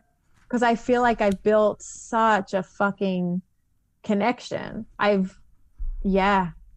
Fuck, man. Breakups have fucked me. And I thought, again, I was like, oh, it's just because I was young. I was a teenager. I was in my early 20s. And then I had a relationship like a couple of years ago that, like, any normal person would not have taken that long to get over that relationship, because, like, for whatever reason. And it wasn't, I don't, like, at the end of the day, I don't even, it's just I don't know. It wasn't always just them. It was like the idea of it too. It was like, no, I put so much into this, like more than not just like a normal person would. And I'm using air quotes if you're only listening to this, normal. Yeah. Like, it's not just like I put in a lot of time and effort. It's like, no, I fucking put so much into this that you'll never understand. Yes, you put so much of yourself into it is the thing. Yeah. It's a lot of energy, and it's a lot of mental energy, and also too, it's like because we value connection so much, it's probably one of those things where, I don't know if you feel this way, but like I feel like I have very few close connections. but I cherish those close connections, like with my life. Like I would jump in front of a train for these people, kind of thing. And so like when you lose that, we feel it 10 times harder. You know, you're like mourning. It's mourning that person. It's grief. Mourning that part of it. And then, so I want to ask you this then. If it takes you a really long time to get over a breakup or whatever, the same way it does for me, it's not like, I feel like for a lot of people, some people are like, yeah, sometimes it takes me a while to get over a breakup, but then gradually I am. I'm like, no, it takes me a fucking long time. And then one day I just wake up and I'm okay. Yes. It's not gradual at all. I literally go from still being fucking miserable to one, like, I don't know whether it's just like one thing happens or what, but then I'm just like, all right. Do you find that it's the times that you do actually get over somebody, it's like because you just haven't seen them in your life? Fuck, Sarah. So going back to consistency, right? If we fall in love with people because of consistency, oh my god! As soon as they're gone, like real people and the TV shows, obviously that I'm like comparing myself to, because that's like I stopped watching the TV show. I stopped being attracted to and having sex dreams about Noel Fielding. Fuck me. Isn't that wild to think about? Because for me, the consistency thing has just blown my mind. Consistency. And so if they're like, okay, like in my mind, like I had a recent heartbreak and this person blocked me from everything. I found out recently, like I'm blocked from everywhere. I did try to like send them a voice memo a couple months ago, essentially just being like, I'm thinking of you. I hope you're still alive. I hope you're not dead. Like, and found out that like I'm blocked everywhere. Like literally there's no trace of this person. This person ghosted me worse than Andrew Vaughn did. Like Andrew Vaughn is sticking around more than this guy is. But I realized that like I'm starting to get over him because I'm just not seeing this person, any trace of this person anymore. And even though it sucks and it hurts, out of sight, out of mind is the only way I can get over somebody. I've never been friends with an ex-boyfriend or an ex, like I call them dalliances, you know, like these like situationships that aren't quite relationships, but but they're very impactful. They're equally as impactful, I think. Shit. And like I don't get people who can be friends with exes. I don't understand it. You are blowing my fucking mind. This is like where's your fucking bell? Ding ding ding. Oh, ding the bell. We're making progress. We're understanding ourselves better now. This is so powerful. I'm so appreciative of this conversation because like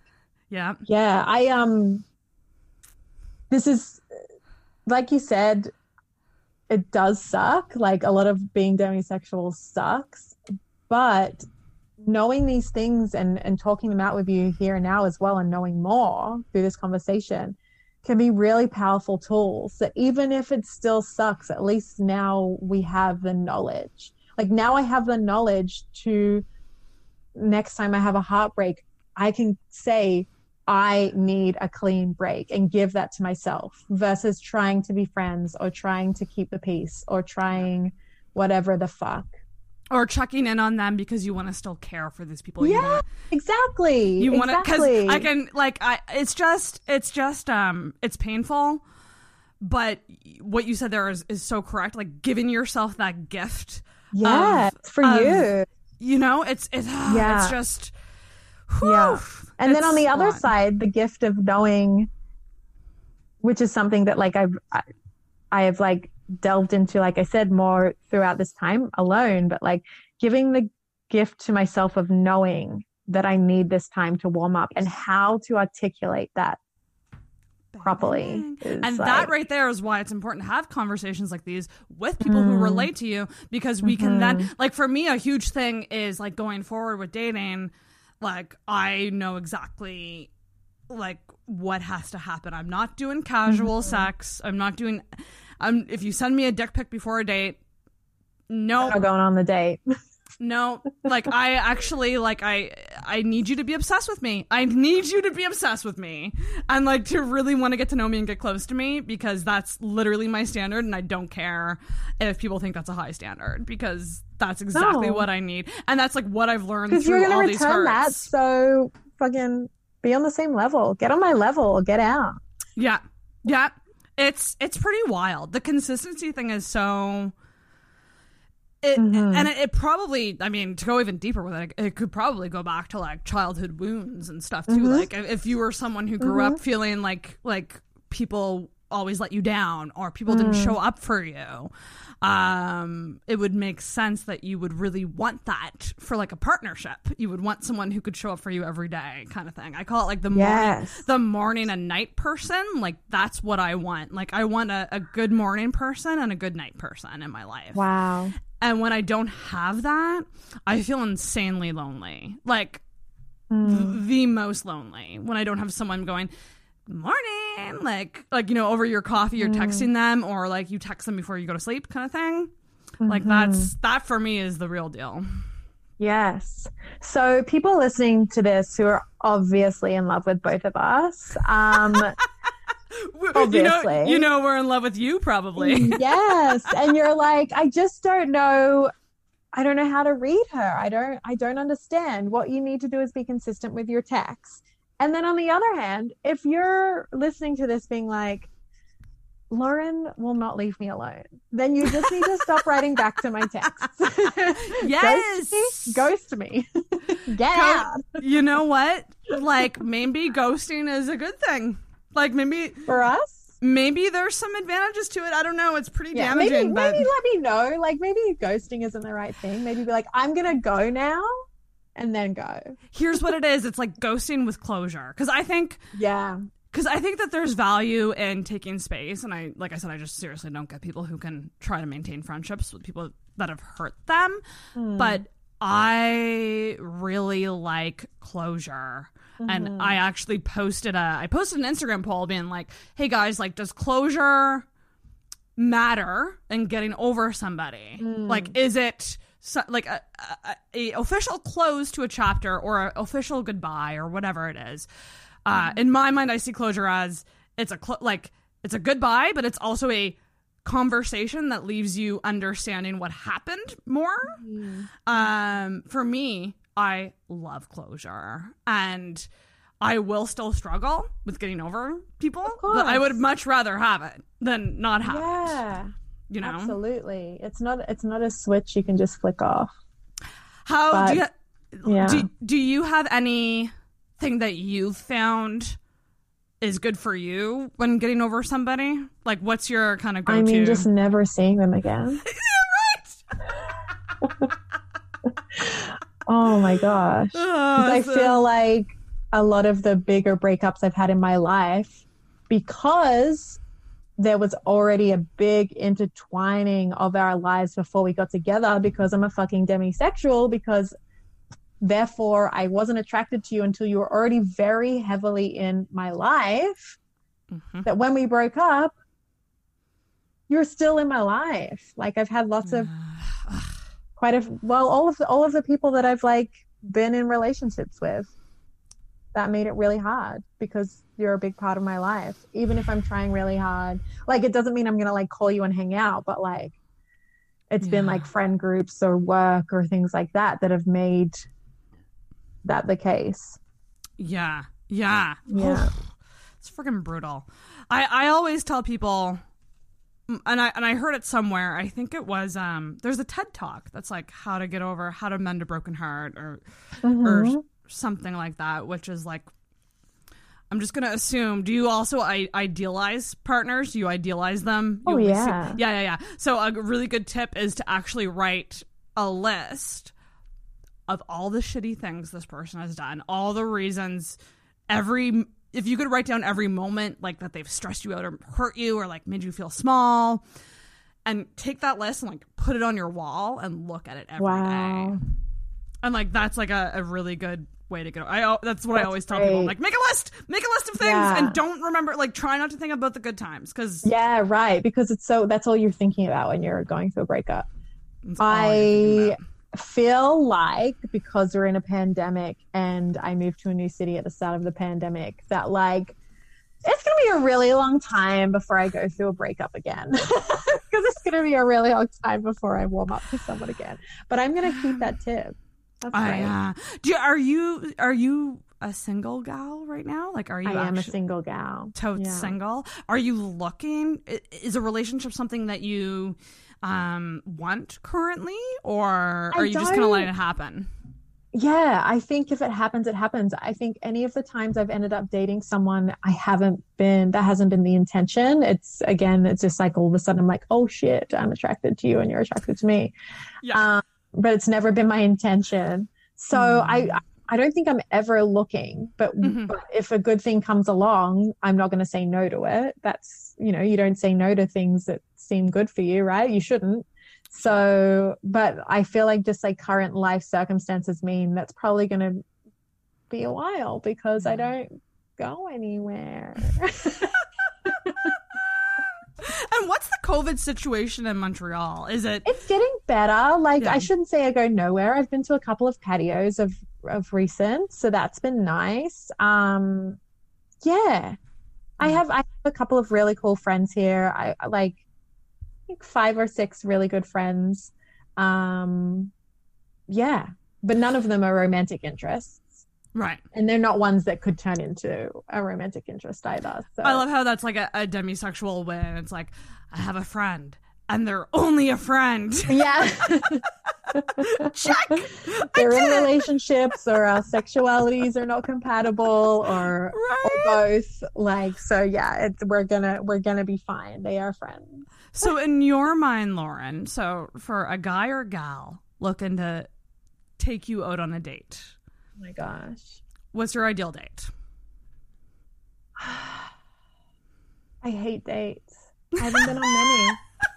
I haven't. I detest them. I detest them too. I'm so nervous. They make my palms sweaty. Yeah. Like, that is demisexuality. I hate it. I hate it so much. I don't drink anymore, but when I would drink, I would just like drink a lot if I knew I was going on a date because like I was fucking terrified. Yeah. It's like, God, that's another thing I have to think about. I've never been on a sober date, so that's joyful. I just would rather not. I would rather something organically happen. Like, but then how does that work? Like, unless you're a friend or like a coworker, which like try to avoid that. That's not a good idea. Yeah. Then like, how do you form these organic connections, relationships without investing too much that you resent it? Yeah, or investing too much and then it's only one-sided too. Yeah. Like, you can't just be like, oh, this person is my friend and let's see what happens, when they're just like, yeah, cool, we're friends. Like, because that's not how it works either. It's not like I get my eyes set on someone and be like, oh yeah, I'm going to like hang out with them until I feel things. Yes. It's why literally, that's exactly why most of my crushes, in fact, probably all of them, were friends. They were people I already knew, and I was getting to know naturally anyway. So like, I'm gonna fall for them. Like, like it's just like an instant. It's just so much easier, with friends. Yeah, they're all friends or people that I just know through whatever. Like, maybe I go to where they work a lot, so I have they serve me at their place of work a bunch, so I formed a relationship with them that way. Or they perform on stage, not as a comedian. So you like they're that was my favorite not a comedian moment. Not a comedian, never again. She said multiple times in her life. So it's just like, there are other ways to find these connections, I guess. Yeah, and I guess it is just, and I mean, this kind of leads nicely into like what I want to talk to you next, which is self-love and self-discovery, because we hear so many cliches like when we're alone and single. Like, one big one is you have to love yourself before you can live. And I say it like that because I just resented that statement for so long, and I'm only now coming into realizing that how true it is, and also realizing the sheer importance of loving yourself and being totally satisfied with you, so that when that natural connection comes into your life, it's a bonus and not like a requirement or not a neediness thing. And it's just a bonus, that something that enhances your life versus something that you need. And you are like the perfect example of this, because number one, you do a lot of things. You have a lot of passions that you do, but also like you clearly love yourself. So how did you get here? I want to know about this self-love journey, because it truly inspires me, and it's really nice to see online too, like just your presence, and even if it's just like you like taking a selfie being like, I'm hot as fuck. Like I love that, and I want to get there. So like, how did you get here? I don't know if there was like a specific journey. I will say though, as a friendly reminder, that everything you see online is a highlight reel. Yeah, you don't see so everything. true. I do consider myself someone who's pretty confident and loves life and myself to the best of my ability, but that doesn't mean it's perfect. Like the last year and a half, well, not just the last year and a half, but to take that chunk of time, I've had some fucking awful days, you know, like it happens to everyone. We just don't always post online. So Truth. I just want to start by saying I'm not always the person you see online, but I actually I can spread some joy. I actually love to hear that, because like I don't want anyone to listen to any podcast I do assuming that the guest is perfect, because they're not, and that's why I have them on. I'm pretty close, but like you're dang close to it. I remember seeing like an Instagram story that you did. I don't know, it might have been at the last lockdown, but it was you reading old journals or old diaries. Yeah. Wow. So wow. That's something at the start of every year. I'll read my journal from the year before. It's like my New Year's thing, and kind of think about the things that happened last year. And this time, because a lot of it was spent alone, some of them were really interesting, and I just decided to read some of those on my Instagram story and like tag people that maybe I was talking about. It was fun, but it was like, I especially wanted to share, there was a few where I was just like, really fucking, they were funny. Like I wasn't on my Instagram story crying, but I was like, this fucking sucks. Everything fucking sucks. Like reading from my journal. I fucking hate everything. Fuck. And like, so it was funny, but also like the person who wrote that was not laughing. Right. She was fucking pissed and sad and angry and over everything. That's wild. Yeah. I don't really know if I have an answer to how I got to where I am, because I feel like I don't think it was a conscious decision I made, but B, I don't think the journey's ever over as well. Oh, that's so true. It's just like, yeah, I think I just try my best. I just try my best. And I think the more I lean into the things that make me me versus, and I still do this, I'm still guilty of it, but the less I try to be other people is probably the better way to say it. The more, and I feel like, I tweeted about this recently because I had a big breakthrough in a life coaching session where I was like, holy shit, because I've spent all this time alone, I'm the most authentic version of myself that I've ever been. And that just like blew me away, because I was like, there's less outside influence, there's less people impacting how I dress or act or what I say or what I do. Like I pick my outfit in the morning for Zoom, sure, but I pick my outfit in the morning based on who do I want to be today, not who am I going to see today. Oh my gosh. You know, like, that's it's just so cool. I think this year and a half has really brought it up a notch, if there was going to be an answer. Did you uncover, and like this is kind of like an icky question, so feel free to like avoid the answer if it's too deep, but like when you were in this process of being alone and like self-reflecting, did anything come up that you were like, oh, this is something about myself that I freaking hate, and it's ugly and it's brutal? Because that is something that like I always think about when I see people that I'm jealous of, like people who are usually in relationships, because I'm a love addict. I often go, wow, like they, you know, say people like couples that have like been together since high school or something, like they've been together a long time. It's like these people have never had the real alone time that say a single person in a lockdown would have, of like truly looking into themselves and figuring out who they are. And so like to flip it around, like it's actually awesome to be single and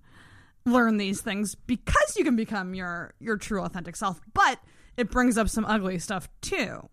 Yeah. Did anything come up for you that was like that stood out to you as like a learning experience, or like maybe something even that like you're still working on, because like you said, it doesn't end. For sure. I think quite a few things came up, and like I've been seeing a life coach for just over a year now, and she's fucking changed my life. So we work through a lot of these things together, and she's helped bring out like lots of good for me, so much good, and help me work through some not so good.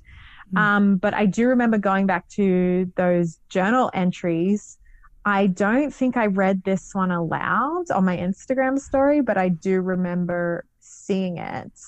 Actually, do you have a second? I'll find it. Okay, give me 1 second. Yeah, let's do it. All right, I have my 2020 journal, and I remember it was like early in the pandemic times. So let's find March, because I remember thinking it was early enough that I was like, bitch, you're alone for 6 days. Like, if only you knew. Something like that.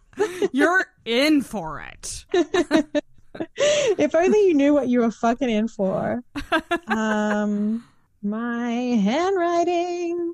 Oh, do you have messy handwriting? Oh, when I'm journaling? Yeah. But actually, this is interesting. My journal entries are so neat now, I don't drink. It's not that interesting. It's probably just something that would be very obvious. That's hilarious. It is day 6. I remembered that correctly. Okay. This is from March 20th of 2020, day 6 in isolation. I realized today I act the way I do in romantic relationships, seeking people who don't know how to show emotional love. And then my go-to is to then bicker, as my mind tells me that is the only way to show, therefore receive passion, because that's the only love I've known from watching my parents. To do after this is over, the pandemic doesn't ever end, is to undo this in therapy and work through this to help me find fair, open, loving love that I deserve and that I want to give with someone, but also with myself. Wow. And then March 21st, right under that, it says, today is harder. Being alone is also worrying. So, you know, this can be like published in 20 years time, and people be like, this bitch. Do you want to know what? And do you want to know what I love about that? Like, that wasn't even a long journal entry. You just wrote something. Yeah, they're normally pretty short, my journal entries. Yeah. Isn't it insane how much seeing our parents affects us? I never used to think that until recently as well, where I go, oh shit, like this is why I do this is why I do that, this is why I act this way. And so much of it is tied to like that early attachment, and like also what you see, how you see your parents act and like their romantic partnership. Like it's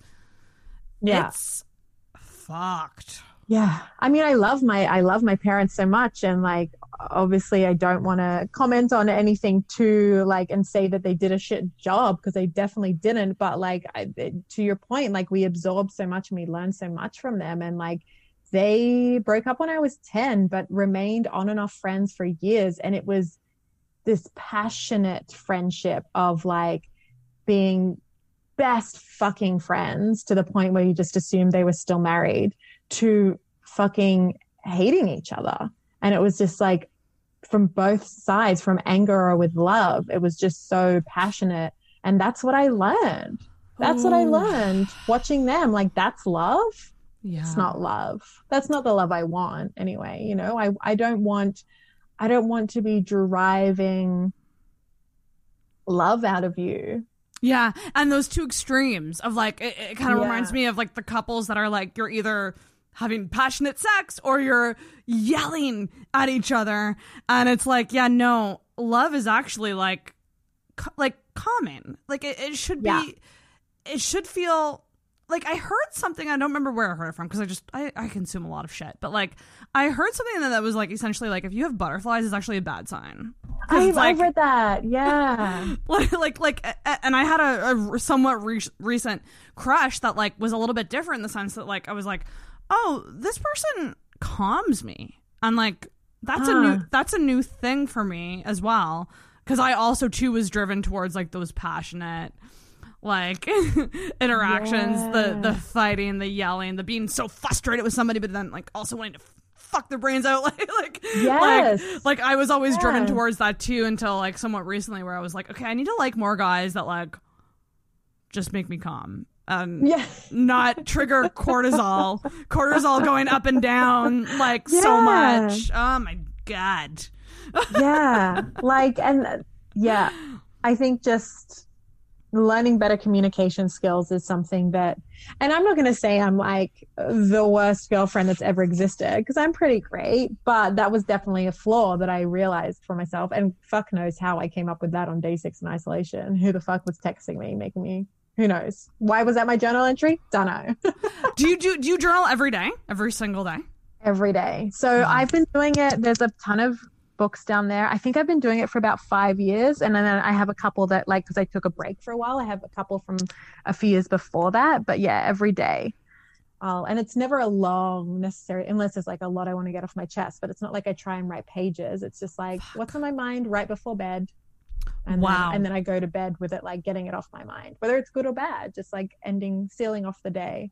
That's like, I need to do this, because I think the reason it intimidates me is because I assume you have to write like 2 pages of like formal. Sometimes it's and I'm one like, sentence. Yeah, that's fascinating. Yeah. And what a treat to actually have these right. to look back on and go, look how far I've come, or like, yes, have some sympathy for yourself too. Like when I did shadow work, the first page was writing an apology letter to yourself, which is fucking deep as shit. Yes, that's huge.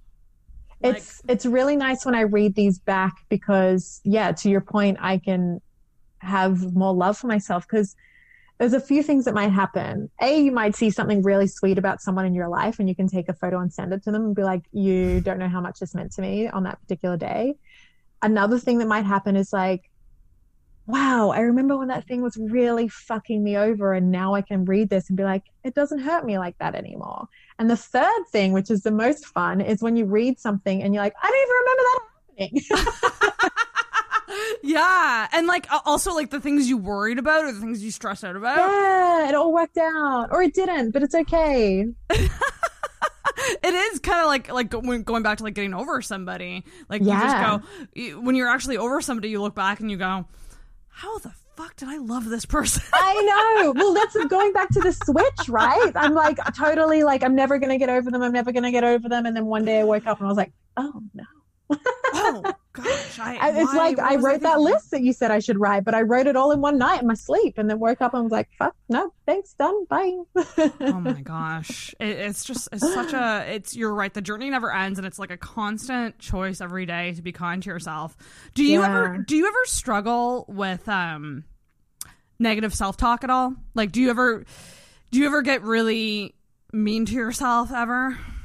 I think I'm a lot better at not doing that now, but that's not to say I don't do it at all. I think I have gone through phases where I'm like not in a good headspace, and that becomes a big part of keeping me in that headspace. Like, you know, that I'm not good enough, or I'm not accomplishing enough, or like I was stupid for doing this or saying that, or thinking about things I've said or done, or the way I've treated other people. And like some of that stuff is good to think about. Like maybe if you've treated someone like shit, you should reflect on that. But like, there's definitely negative self-talk that I have when I'm in those not so great headspaces. But I feel like in the last few years, I've managed to keep those headspaces more in check. Yeah. Question mark. Yeah. But also during the pandemic, wasn't a good example, so maybe not. Yeah, I think I'm just better at recognizing them and coping with them now. That's actually tools. That's a great way to look at it, because you're not ever gonna fully solve it, but if you can just control it a little bit, it's kind of like, it just makes me think of like, it's a weird comparison, but like acne. Like for example, I have really bad skin, but now I have more control over it. I know when it's happening. At the first sign, I instantly start, taking better care of myself, try to get more sleep, try to drink more water, take the makeup off earlier in the night. And it's just literally a choice to be like, I know this is coming, but I'm going to try to stop it as best I can before it happens, even though it's still going to happen, but it's not going to be as bad. Yes, absolutely. It's the same thing with negative self-talk. Yeah. Do you do a lot of like gratitude? Like with your journaling, do you do anything like with gratitude? Yeah, most like my journaling did start like this one's called 2020 Happy Thoughts. Oh, I Like, love that. That's how my journaling used to always be until this year. It's just like, well, actually until last year, I guess, because last year I think it took a turn as we heard from March 20th. That could be a happy thought though. Anyway, it used to just be like and I started doing this when I was in one of those shitty headspaces a few years ago where I was in like a pretty deep depression and knew that I'd done it years before and it had helped. Definitely didn't fix everything, but it helped. At the end of the day, you write the best thing about your day. And some days that's going to be really fucking easy, but some days that's going to be really fucking hard because you're not in a good headspace, but you're forced to think of something good right before you go to bed. So some days it was like, I saw a cute dog on the bus. And guess what? The rest of my day was shit. But the beauty of it is, A, you're thinking of the good right before bed. But B, again, when you go back to read these, you've just got 365 good memories. And the bad doesn't exist anywhere. I really like that. That's best part of your day. Yeah, because I guess a lot of gratitude journals, like it's either best part of your day or something you were grateful for. Yeah, today. exactly. Yeah. You know? So this year I've definitely shifted to more like, I wouldn't say it's like a negative journal, but like just being a bit more open and real. Like I feel like my journals are very much like my Instagram feed for a long time where it was like all of the good, which was good because I needed that at that time. I needed it to help me stay in that headspace. But then I've realized over the last couple of years that again, I have better tools and stuff now, so maybe it will just help to sometimes write about the frustrating things as well, or the other feelings I'm feeling. Well, because you're getting it out on the page. You're not... Yes. It's a physical page. It's yours. You're not... I mean, you might post it publicly, but you might not. But, like, you've control over it. Yeah, you don't have... Yeah. I, like, resentment is such a shitty feeling. Like, just building up negative energy. Like, I don't know if you're like this, but like if something's bugging me, I gotta talk to someone about it. Like I gotta get it out to somebody, and or else it'll just bubble and it'll come out in the worst ways, like that resentment. So that's why we have a rant segment on this podcast, bitches. Because I want motherfuckers. I want that negative energy out, and then we can have this beautiful conversation about demisexuality. That's very well thought out that you get that out off the top and just let everyone like release their anger and then like. Yeah. Okay, now let's cozy up. deep breaths. So you seem to have like a lot of amazing friends. Like I always see like you and your friends on Instagram, and I'm like, what a beautiful life she has. Do you struggle with loneliness at all? Do you ever get lonely? Yeah, I do. I'm very much a social person. I do have lots of beautiful friends. I'm very lucky that way. I learn and grow a lot because of the people I surround myself with. You're no exception to that rule. Like I surround myself with wonderful people that, make my life good. But loneliness is a thing. I think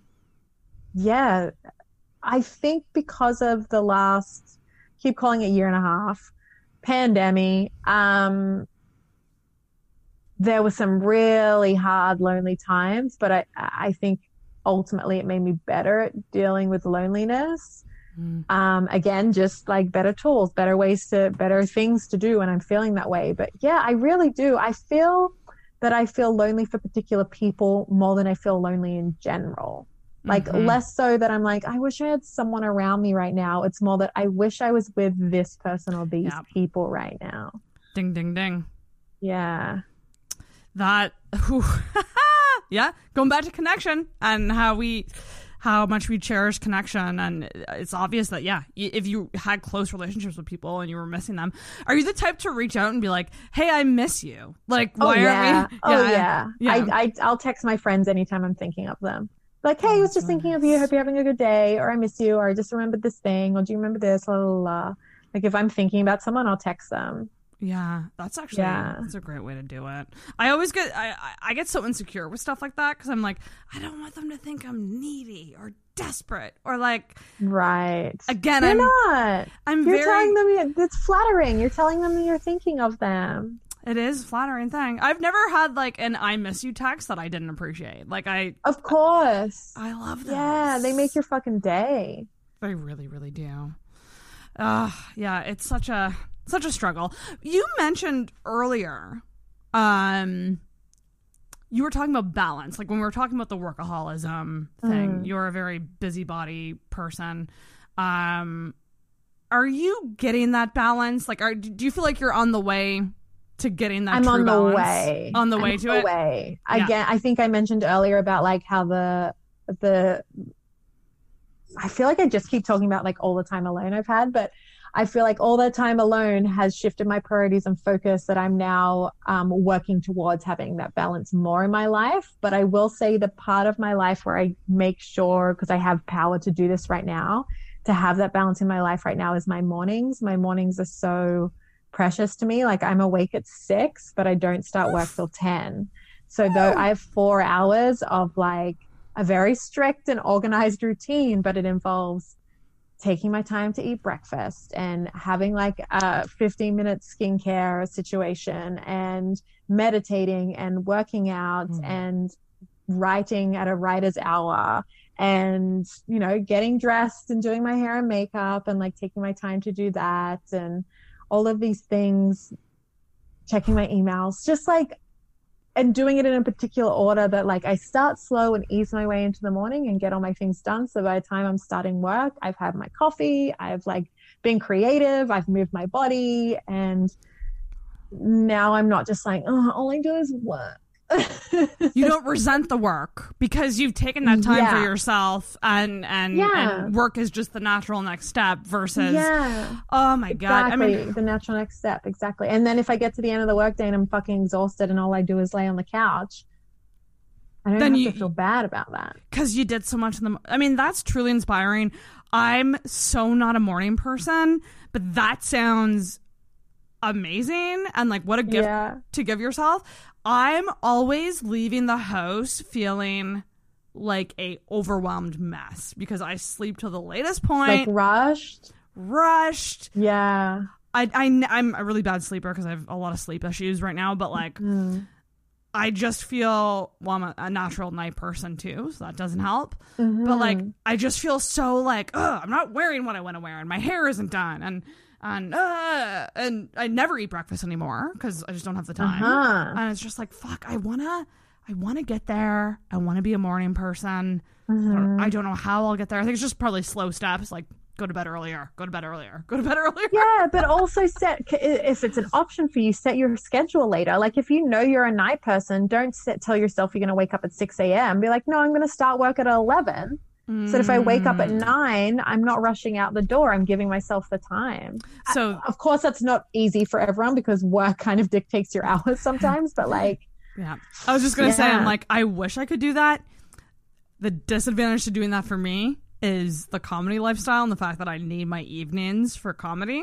Yes, of course. It's like, I constantly feel like I don't have the time and it's balance is like my number one goal. So anytime I see people who are like either succeeding with the balance or they appear to have it, I'm just like, tell me how. What would it take for you? Like not saying that this is something you can attain easily, but if there is something that could change in your life for you to have more the balance that you want, what would it be? I'm bad with boundary setting. I think I say yes to a lot. I say yes to everything. And mind you, like with comedy, I was talking to my co-producer about this because now that I'm putting more love into Intoxicated, it's going to be even more of my evenings, which I love doing, but it is more time. I was like, I need to make it a goal every month to pre-book my open mics. Not overbook open mics. So no more than 3 a week. Like 3 would be the max, and that would be like an extreme week. Like I had a week that I did 5 shows in 7 days, and I was just like, I don't even have time to like wash my clothes or like wash the dishes in the sink. Like I love doing this and it's a lot of fun, but like it's just my life, and it just can't be that for me personally. So I think I'm gonna like try to like pre-book mics, don't overbook myself, say yes to opportunities as they come, but don't like overseek them, kind of thing. Like I never really, I do consider myself a true open micer, and that I'm happy just doing open mics because I'm learning the craft, And I'm from the Andrew Vaughn School of Comedy, which is, Yes. in the words of Andrew Vaughn, it would be, you're a fucking open micer. Like, that's how he would say it. Don't think you're anything but an open micer. But I do get offered booked shows, and I'll take them as they come. But like, I'm not gonna. You're not seeking ask. them. Yeah, I'm not seeking them because I'm still new. So I think that's like a small thing that I'm gonna try to do to like. Get that balance, but also just make time for, like, I don't know in a Google Calendar if I should just block time to be like, friendships. Talk to a goddamn friend and not a comedian friend, because you'll just end up writing jokes together. This is something that I did, and for the longest time I'm like, it's not fucking working. Like I keep rebooking something else on that night, and then one day it was just working, and that was, I picked a night of the week where I knew it wasn't like usually a high traffic night. Like for you, it would be a night that, you know, like I'm pretty sure there's comedy every night in Halifax, but maybe it's a night where like the show that's on isn't your favorite, so you don't care if you miss it. Or it's like a pro show, so you're like, the odds are I might not be on that one as much as I might be on the one the next night. That's you know, whatever it might be. But I picked a night where I'm less likely to be booked for something between like podcasts, work, other meetings, et cetera, and block that off, like, because I use the calendar in my phone for everything. So I put an event that blocked off from like 6 p.m. till 11 p.m. and named it something like "Take a Night for Yourself, Bitch." You know.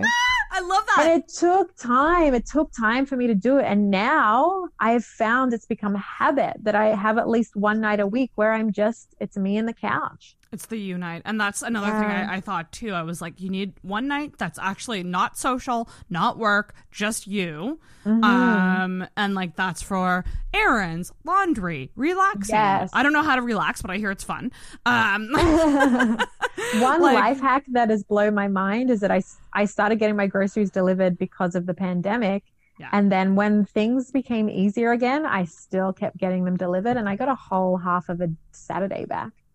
Man, I will pay the $5 fee because it is worth it. It is priceless that I have a whole Saturday back. I'm with you on that. I literally had a psychic in a psychic reading tell me, please stop beating yourself up about ordering delivery. Literally, she said that, and it was so true, because I was getting a lot of delivery. And she was like, you have to stop beating yourself up about it, because your time is spent doing other things. And this is a gift you're giving yourself to allow yourself to eat. Yep. And it's the same with groceries. You're right. It's just a small thing you can do. If it's convenient, it should be worth the money to do that. Of course. You know? So. You can't buy time back, but you can buy food and save time. You can buy food and save time. I do want to ask you about stand-up, because obviously we're comedy gals. We both have worked behind the scenes in comedy. You very much so. Just wow, your resume. I'm just so lucky to know you, because you're a wealth of knowledge. But oh my gosh, ditto. But I want to ask you about, you had a stint in stand-up. Number one, what was that like for you? How much of it how long did you do stand up? A few months. I want to say more than 6 months, but less than a year. And then I left for a bit, and then I missed it, and then came back to it for a couple of months, and then the pandemic happened. Got you. Oh, okay. So this is more recent than I thought. All right. And is it something that you said you're sometimes comedian? So is it something that in your mind you're like, I'll do it when I want to, but it's something like right now I'm not interested in going to any shows because things have just started opening and I'm still pretty like cautious. So that is quite convenient way of me being like, I'm not doing it right now.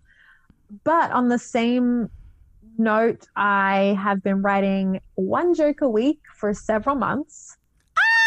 So my brain's still in it. My heart's still in it.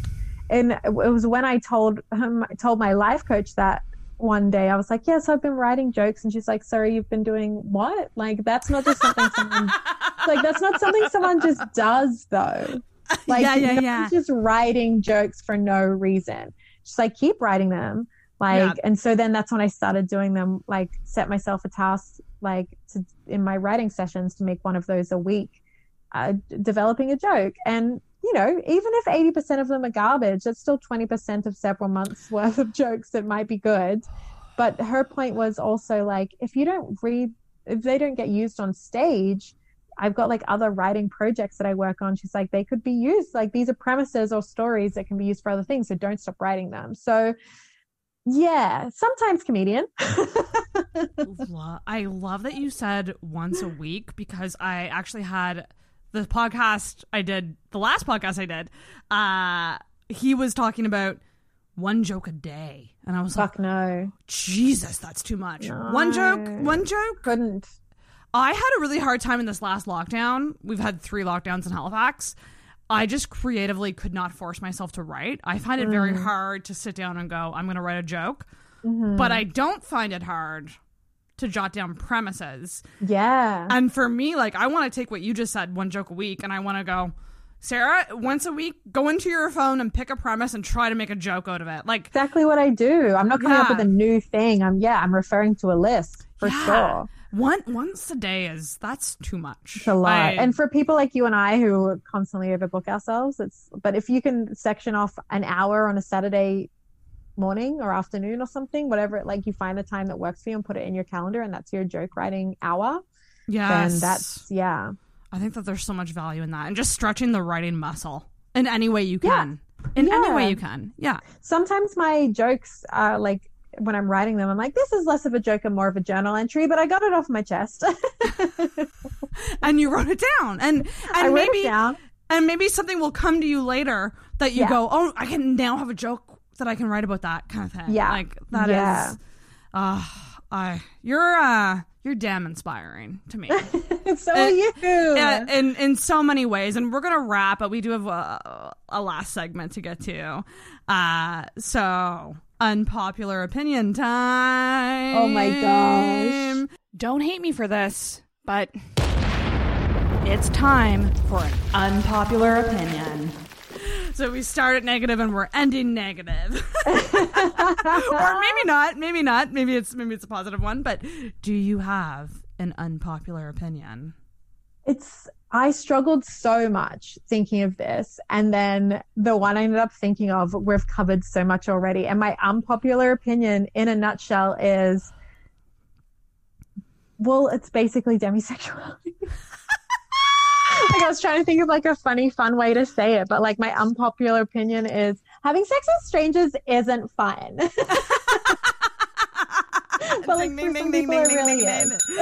I actually do think that, and the reason I think that is an unpopular opinion is, and this is a double-edged sword kind of thing, but like we're in a time where women are really sexually empowered, and I call it slut encouragement, where we're so sexually empowered that it's very much so like, go fuck whoever you want, who cares, just go fuck him. And it's like, it's great, as you should. But for people like us, it's like, oh no we're not gonna do that.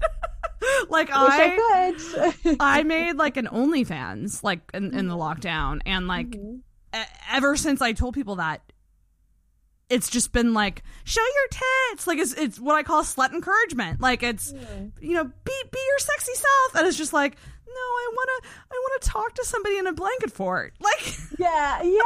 Like, that's my idea of a wild night with somebody. Like, you're right. It is. And it is. I do think that is an unpopular opinion. Yeah. But we just got to find more demisexuals. And of course, I've loved connect. This is like the most in-depth one I've had. There was one guest I had on my podcast in the first season, Katie Ellen Humphreys, who's fucking awesome human, amazing comedian. But she and I talked about it a bit. But I mean, my podcast is about the guest more than it is about having a back and forth. So obviously it wasn't as such of a deep dive that I had as many aha moments, but more just like, oh, thank God I'm not alone.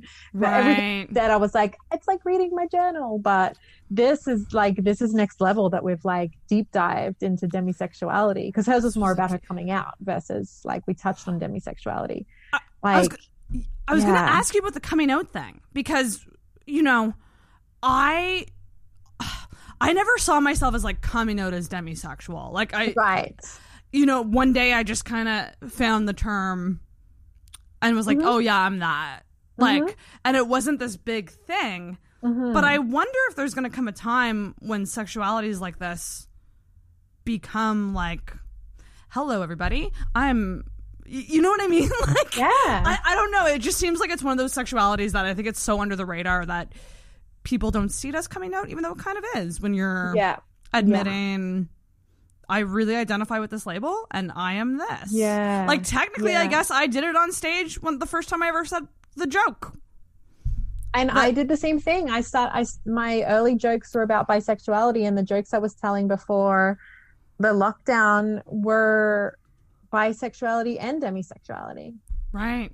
Yeah.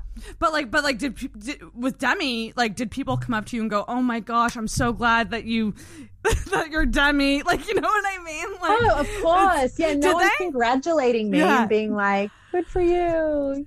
It's just, it's not quite as big of a thing, but it is part of the fucking rainbow. It is part of the LGBT plus rainbow, and it's as valid as any of the others. Some people forget a lot of like the other parts of the beautiful rainbow, if it's not the LGBT, which are obviously very important and amazing. Don't get me wrong on that, but like it's a big one. It's a big rainbow. And sexuality and demisexuality and lots of others that, like, I had a podcast guest remind me that there are 2 Qs in the alphabet. One is queer and the other is questioning. And questioning is just as valid as everything else. And it's like, fuck, you're so right. Like, we've got to remind ourselves that, like, if you're questioning what your sexuality is, you're as valid as anyone else in that alphabet.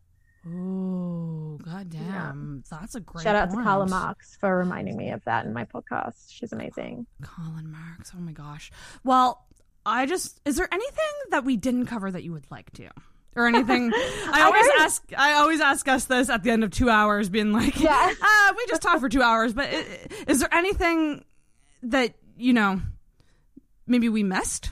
I don't think we missed anything. I think if I can, I want to say how much fun this has been and what, like, such an honor it's been to be a part of this podcast. That I admire you and this podcast so much. And it's like, I feel so lucky and privileged to have been a guest, but also just like, I really appreciate, I mean, you're a fantastic host. I already knew that, but like, to be able to deep dive a lot of these topics that we've talked about has been really like, fucking, I'll send you a picture of my journal entry tonight. Put it that way. Oh, Lauren, I would love that. Well, it's just really, like I said, life can be lonely, and talking with you about this specific factor of my life has been truly like amazing as well. Like it's really nice to know that you're not alone, and like you can say things, and me saying the consistency thing and you going, oh fuck, like that. Yes, fuck, like woof, woof, woof. I'm gonna be thinking about that for fucking the rest of my life, which is good. Oh my gosh, this is another word now. It's another word in my, like, another tool in my toolbox, that when I'm describing to someone what my sexuality is, I can use this word of like consistency. Like, it's great. It's so valuable. Such a valuable thing. It's just been such a great conversation. And everybody listening, please stop what you're doing right now. Subscribe to My Dad Stole My Limelight podcast on, I guess it's everywhere, Apple, Spotify. Follow on Instagram, and you can follow Lauren. Lauren, what's your Instagram? My Instagram is Hi Lauren Deborah. Such a great username. Thank you. I had someone the other day be like, is this a pun for hilarious? And I was like, it is now. Sometimes when I see it quickly, I think that too. But that makes sense. Hi, Lauren Deborah. It is now. That is. You gotta follow Lauren, keep up to date with what she's doing, and I thank you so much. Usually, if you were here in person, you would ring this bell. So you're gonna. If you put it next to the thing, is it gonna line up? It might. No, not really. But I'll ding it for you. So ring that bell. Lauren, thank you so much for coming on the Intoxicated Podcast. Thank you so much for having me, Sarah. It's just such a pleasure. I appreciate it.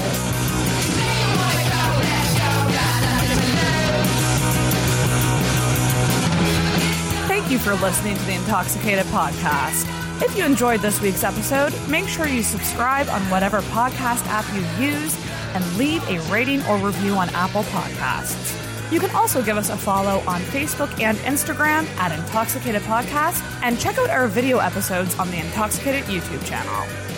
Until next week, feel hard and talk hard.